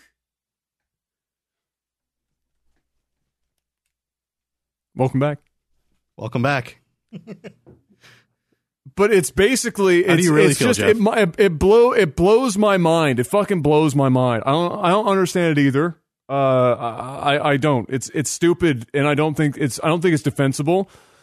So my dream again to continue is there or whatever they go forward with, because they're obviously moving forward with this unification thing of their online systems. Make it user-friendly if you're going to do that. Don't make it shittier. Make it usable. And then people maybe won't complain about it anymore. But moving on, I want that. And then I want them to actually, for once, just fucking consider honestly supporting the esports scene, not this half-assed in-out, do we charge them licensing fees? Do we not charge them licensing fees? Do we try and take over the world and crush the grassroots shit to bring on the NASL sound guy and fuck the whole thing up all over again? Too far, Jeff. Crush. Too far, Adam. We need to stop Too this far, because Adam. I'm gonna go on a tear, and we don't want me to go on a tear right now. This is not the cliff we. This is not the cliff we go down now, Adam. This is for a later show when we're a little bit more established. I know. I'm sorry. It's hard not to. We're talking about Starcraft Broodwar HD. Because I know. Trigger me. I know it's bad. I know. Our podcast. No, stay with me. Stay with me. It's okay, baby. I got you. It's all right. We're okay. Woosah, Jeff. Woosah. Broodwar HD, as long as it's got a half-decent multiplayer and they don't fuck with it too much and the single player's there, people are going to be happy. And yeah, it's likely going to kill StarCraft 2, but at this point, I think it's probably good because people need a reason to forget about StarCraft 2. I know this is painting Nathanius right now. Jeff's just like, give me the knife. I'll do it for you.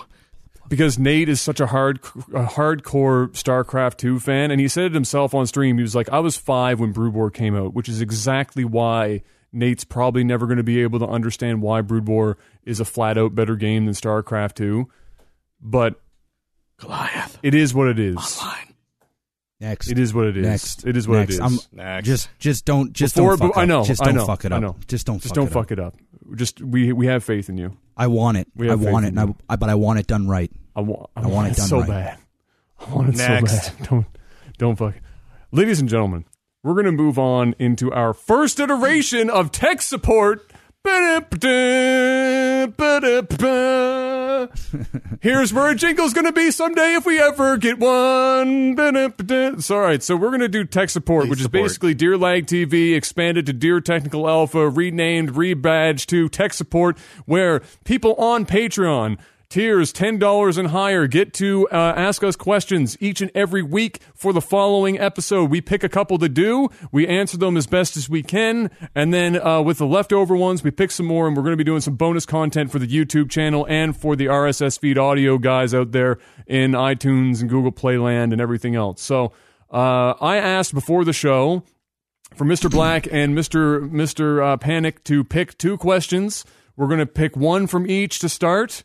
And then if we have time or we feel like we want to do a third one or something, we will. But if not, whatever, that will be it for the segment. We're already over, so we'll stick to 2. Unless the first one goes for a while. Including the break, we're not over yet. We're good. We're good for about 10 minutes now. But we've got the time. Mr. Black, what do you got for me, sir? What's the first question? I'm going to give it up to you. Tech support. Okay. Oh, man. Okay, well, I picked 2, and it's actually the first 2 questions. This one comes from Lasha. He or she said, I think that it kind of sounds like a female name, but it kind of sounds like a dope guy's name, too. Jeff, this is the internet now. Be careful you don't assume genders, or the world might come to an end. Well, Lasha. Pronouns. Lasha says, hi, guys. Do you think life exists on other planets? Oh, shit. Way to pick one that's totally a short answer. All right, well, good thing I did, so... Cause that was sarcasm. This is a little bit long. I mean, we can make it pretty short. I mean, I think... I think it would be crazy to not think that there's life on other planets. I mean, if you think of just the nigh on infinite nature of our known universe, even within the universe we can accurately know that does exist, and then whoever knows how much further on out beyond that exists, even if you just went statistically speaking, there is something. Now, does that mean that there is, if you go by some physics stuff, you could go deep enough that means that right now there is another universe where there's another Adam, another Jeff, and another Panic talking about Broodwar HD coming out, but that universe, Blizzard actually only doubles down on good hands. That's there's infinite possibilities, so on and so forth. But outside of the special physics stuff, yeah, absolutely, there's got to be. I mean, it doesn't mean it's all sentient, but there's a good shot that even that level, there's some sort of sentience to it, and I think you have to just believe that it does. What do you think? What do you think, Panic? God, I hope so, because if we're the only ones, that's just really sad. You really think about it? It would be sad. We're the best life that came out. We're the best life that came out. This is the best that could happen? Entire universe? Really? Very true. Yeah, I most certainly believe that there's other life somewhere, and I actually think there's other life that would be as advanced as we are. Or maybe even more so. Within our galaxy, we haven't seen anything yet, but our galaxy is massive. And just thinking about how there's trillions of stars in this galaxy, and then trillions of stars in many other universes, and trillions within those universes, and it's what we know is it's infinite and it's always expanding. But there are theories that there's all kinds of different things, but just on just the vast number of possible planets or stars that could hold life, and who were to even think that life wouldn't necessarily mean water and oxygen or those certain things. There may be so life out there that doesn't have to be a carbon-based life form. Yeah, exactly. Yeah. It could be something totally different, even something that our minds can't even comprehend. And it doesn't necessarily have to have the form of a human or a walking thing. It could be a smoke. It could be I have no idea. To think that there isn't out there would just be closed-minded and just, in my opinion, stupid. Well, Adam proves the existence of a salt-based life form. Let's be honest here. That's right. So that's salty. Me. So salty. All right. So I think we. Yeah, no, I was just going to say, just as a cap to that, to add to what you just said about, the odds of other planets actually being able to hold life, specifically of our own type. NASA just not long ago came out and had a big live stream thing about, hey guys, we just found one system that has, how many was it, 7 or something? It was 7 or 9 in a system. It was some crazy number, all of which had the possibility with 2 or 3 of them having a really good shot and one of them being a really, really good shot from what they knew out of the gate. So that kind of stuff's exciting. Obviously, we're not going to see it in our lifetime, but the odds are you never know. Shy of short of us blowing ourselves up, which is pretty high probability, honestly. If we can get beyond, like my favorite physicist said, Michio Kaku, if we can get on beyond blowing ourselves up and actually work together, that's the next stage of humanity, is working together to move on to another planet. So the 2 outcomes are we kill ourselves or we get off the planet. That's basically our 2 outcomes. And we'll see how that goes to that point. But what's our next question? Panic, you got to pick the next one. I've got 2 chosen. I don't know if I want to go serious or funny. That's the big question. You go whatever you want. All right, we're going to go with Mark Blenkhorn when he came in and said, does a hot dog qualify as a sandwich? Oh, my God. I guess I'll question, man. I guess I'll start it off. I'm going to go ahead and say yes. I'm going to say yes, just because it is a piece of bread or bun surrounded by the, by the meat or whatever type of sandwich you have in there. Maybe it's a BLT or something like that. Wrong. If you got a regular sandwich and it's you've got bread and you've got the stuff inside, it's no different than a hot dog. You got the hot dog and then you've got the bun around it.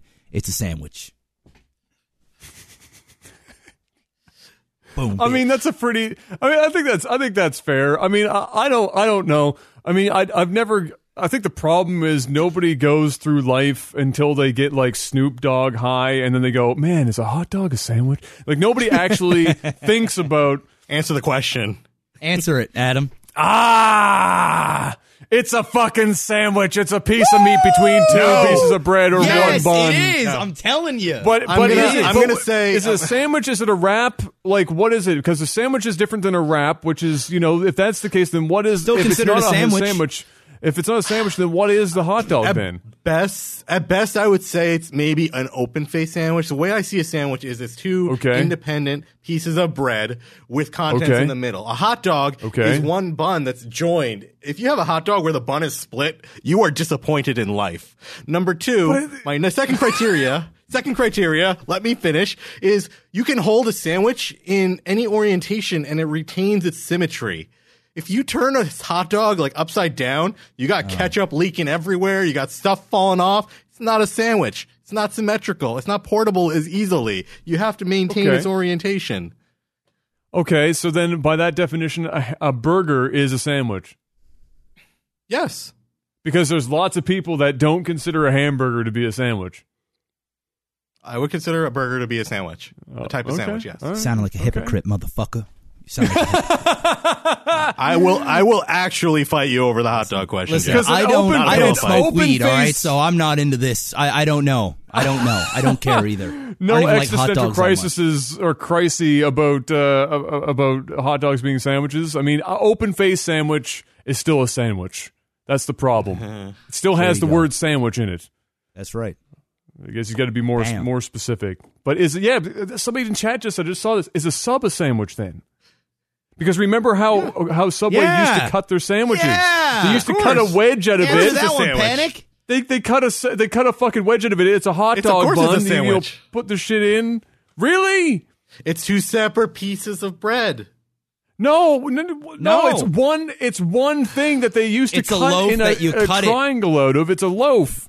Listen, what a hot dog bun is one piece of bread that is cut to make a slit so you can put the hot dog in it. Like a sub, it's one loaf of bread that you slice to put stuff in it so that you can hold the contents in it. A sub is when they slice the bread, they completely separate it so you can put all the materials in it. No, they don't. No. They only cut it to the joint. Then they're doing it wrong. Folds. Oh, you lost this war, Panic. You lost it. Subways I go to, they cut completely through. I don't know what you Canadian America's guys do up there. Fucked. Yeah, well, we already know that. You're doing it wrong. Listen, well then, you know what? In the comments section, you guys let us know. Yeah, you guys let us know. Is it a sandwich or not? All right? Absolutely. You guys let us know.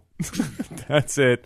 Ladies and gentlemen, we're going to call it there. That's another episode of Technical Alpha in the books. Once again, we are on iTunes. We are on Google Play. We are on SoundCloud and everywhere else. You can get all those links and the raw RSS feed if you use podcast apps over at technicalalpha.audio. Our website also on the Patreon at patreon.com/Technical Alpha, where you can get all the links you could need and more. Thank you guys so much for joining us. Gentlemen, do you have any other closing thoughts before we head out of here? I love you all, even though you guys are wrong about the sandwiches. Hashtag third guy loves you all. And I'll say I appreciate all the support with the podcast, guys. It's been incredible. Make sure to go and follow us on your on the way that you like to listen, whether it's SoundCloud, iTunes, YouTube, that's the best whatever way to help it is. Us right now.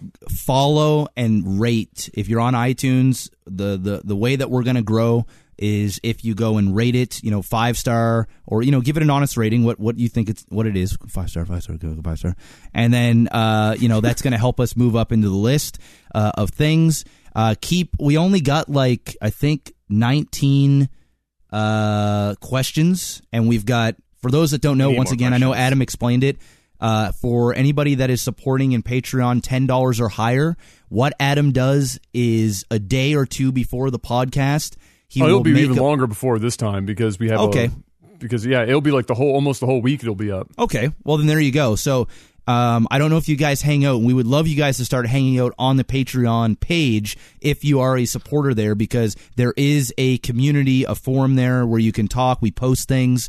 We have some cool stuff on the way, but please submit more questions. Some of them are really stupid and we probably won't answer. But if there's something that you really want answered and we didn't get to it this week, just resubmit it again for next week, and we'll take a look at it. But if you guys are $10 or higher already, go and just write a question, because like Adam said earlier, I don't know if you caught it or not, we're going to get together once a month as well, and we're going to answer a bunch of questions off the stream and on your feeds, and we're going to start releasing tech support series on YouTube to give you guys a little bit more so we can answer more of your questions and give you guys more content.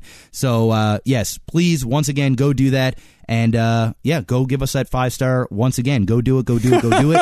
And, that's pretty much it. Sorry, I got to sell out. I mean, Adam's hosting this bitch, but he doesn't have the sellout chops. I'm just going to be that guy. I'm going to be that guy. So go do it. All right. Go follow us. All right. Go and follow us at least, guys. It really does go a long way if you do that and rate it, because it does really help us climb the ranks in there to get us outside of just the community here and to be able to expose us to more people so that more people can tell us we're crazy. And do me a favor. Tell one friend about the podcast. One friend. Oh, we're going further. If you're listening to this podcast, tell one of your buddies. Deep. They may not have liked us because of StarCraft, but now we're talking about everything. So if they're a gamer, if they're a movie buff, we're actually going to be cutting out the movie sections as well and posting that on YouTube as a separate video for those that can't watch the full 2 hours and stuff like that. Tell one friend or tell 10 about the podcast and spread the word. Shall we hit those shout-outs, gentlemen? We should hit the shout outs. Yeah, there we go. We're gonna absolutely get there. Here we go, ladies and gentlemen. It is the Patreon producers time. You know what? Well, I can't even ask Jeff or Panic to do them because they can no longer see this stuff anymore until it hits the stream. So I'm going to keep reading them out. Once again, got to give a big shout out to Beastall Kid, Northern Flow, Mr. Miyagi, Corey K, Toad of Steel, Naily, J.A., Matt D, Derek P, Jonathan A, Ryan M, Ice Wolfie, and Beastly Barlow for being our Patreon producers. Thank you so much, gentlemen and ladies and everything in between. It's been an absolute pleasure. We really appreciate you guys coming and spending some time with us tonight. We look forward to seeing you again next week, same time, same bat channel, 8 p.m. Eastern Time. And until then, I'm Novor. Maximus Black. No, I'm going Please, second, bitch. Not all at once, guys. I'm second. You're the third guy, all right? Mexican. Come on! Maybe once. Get your shit together. Maybe once, Jeff. All right, guys. Peace. Peace out.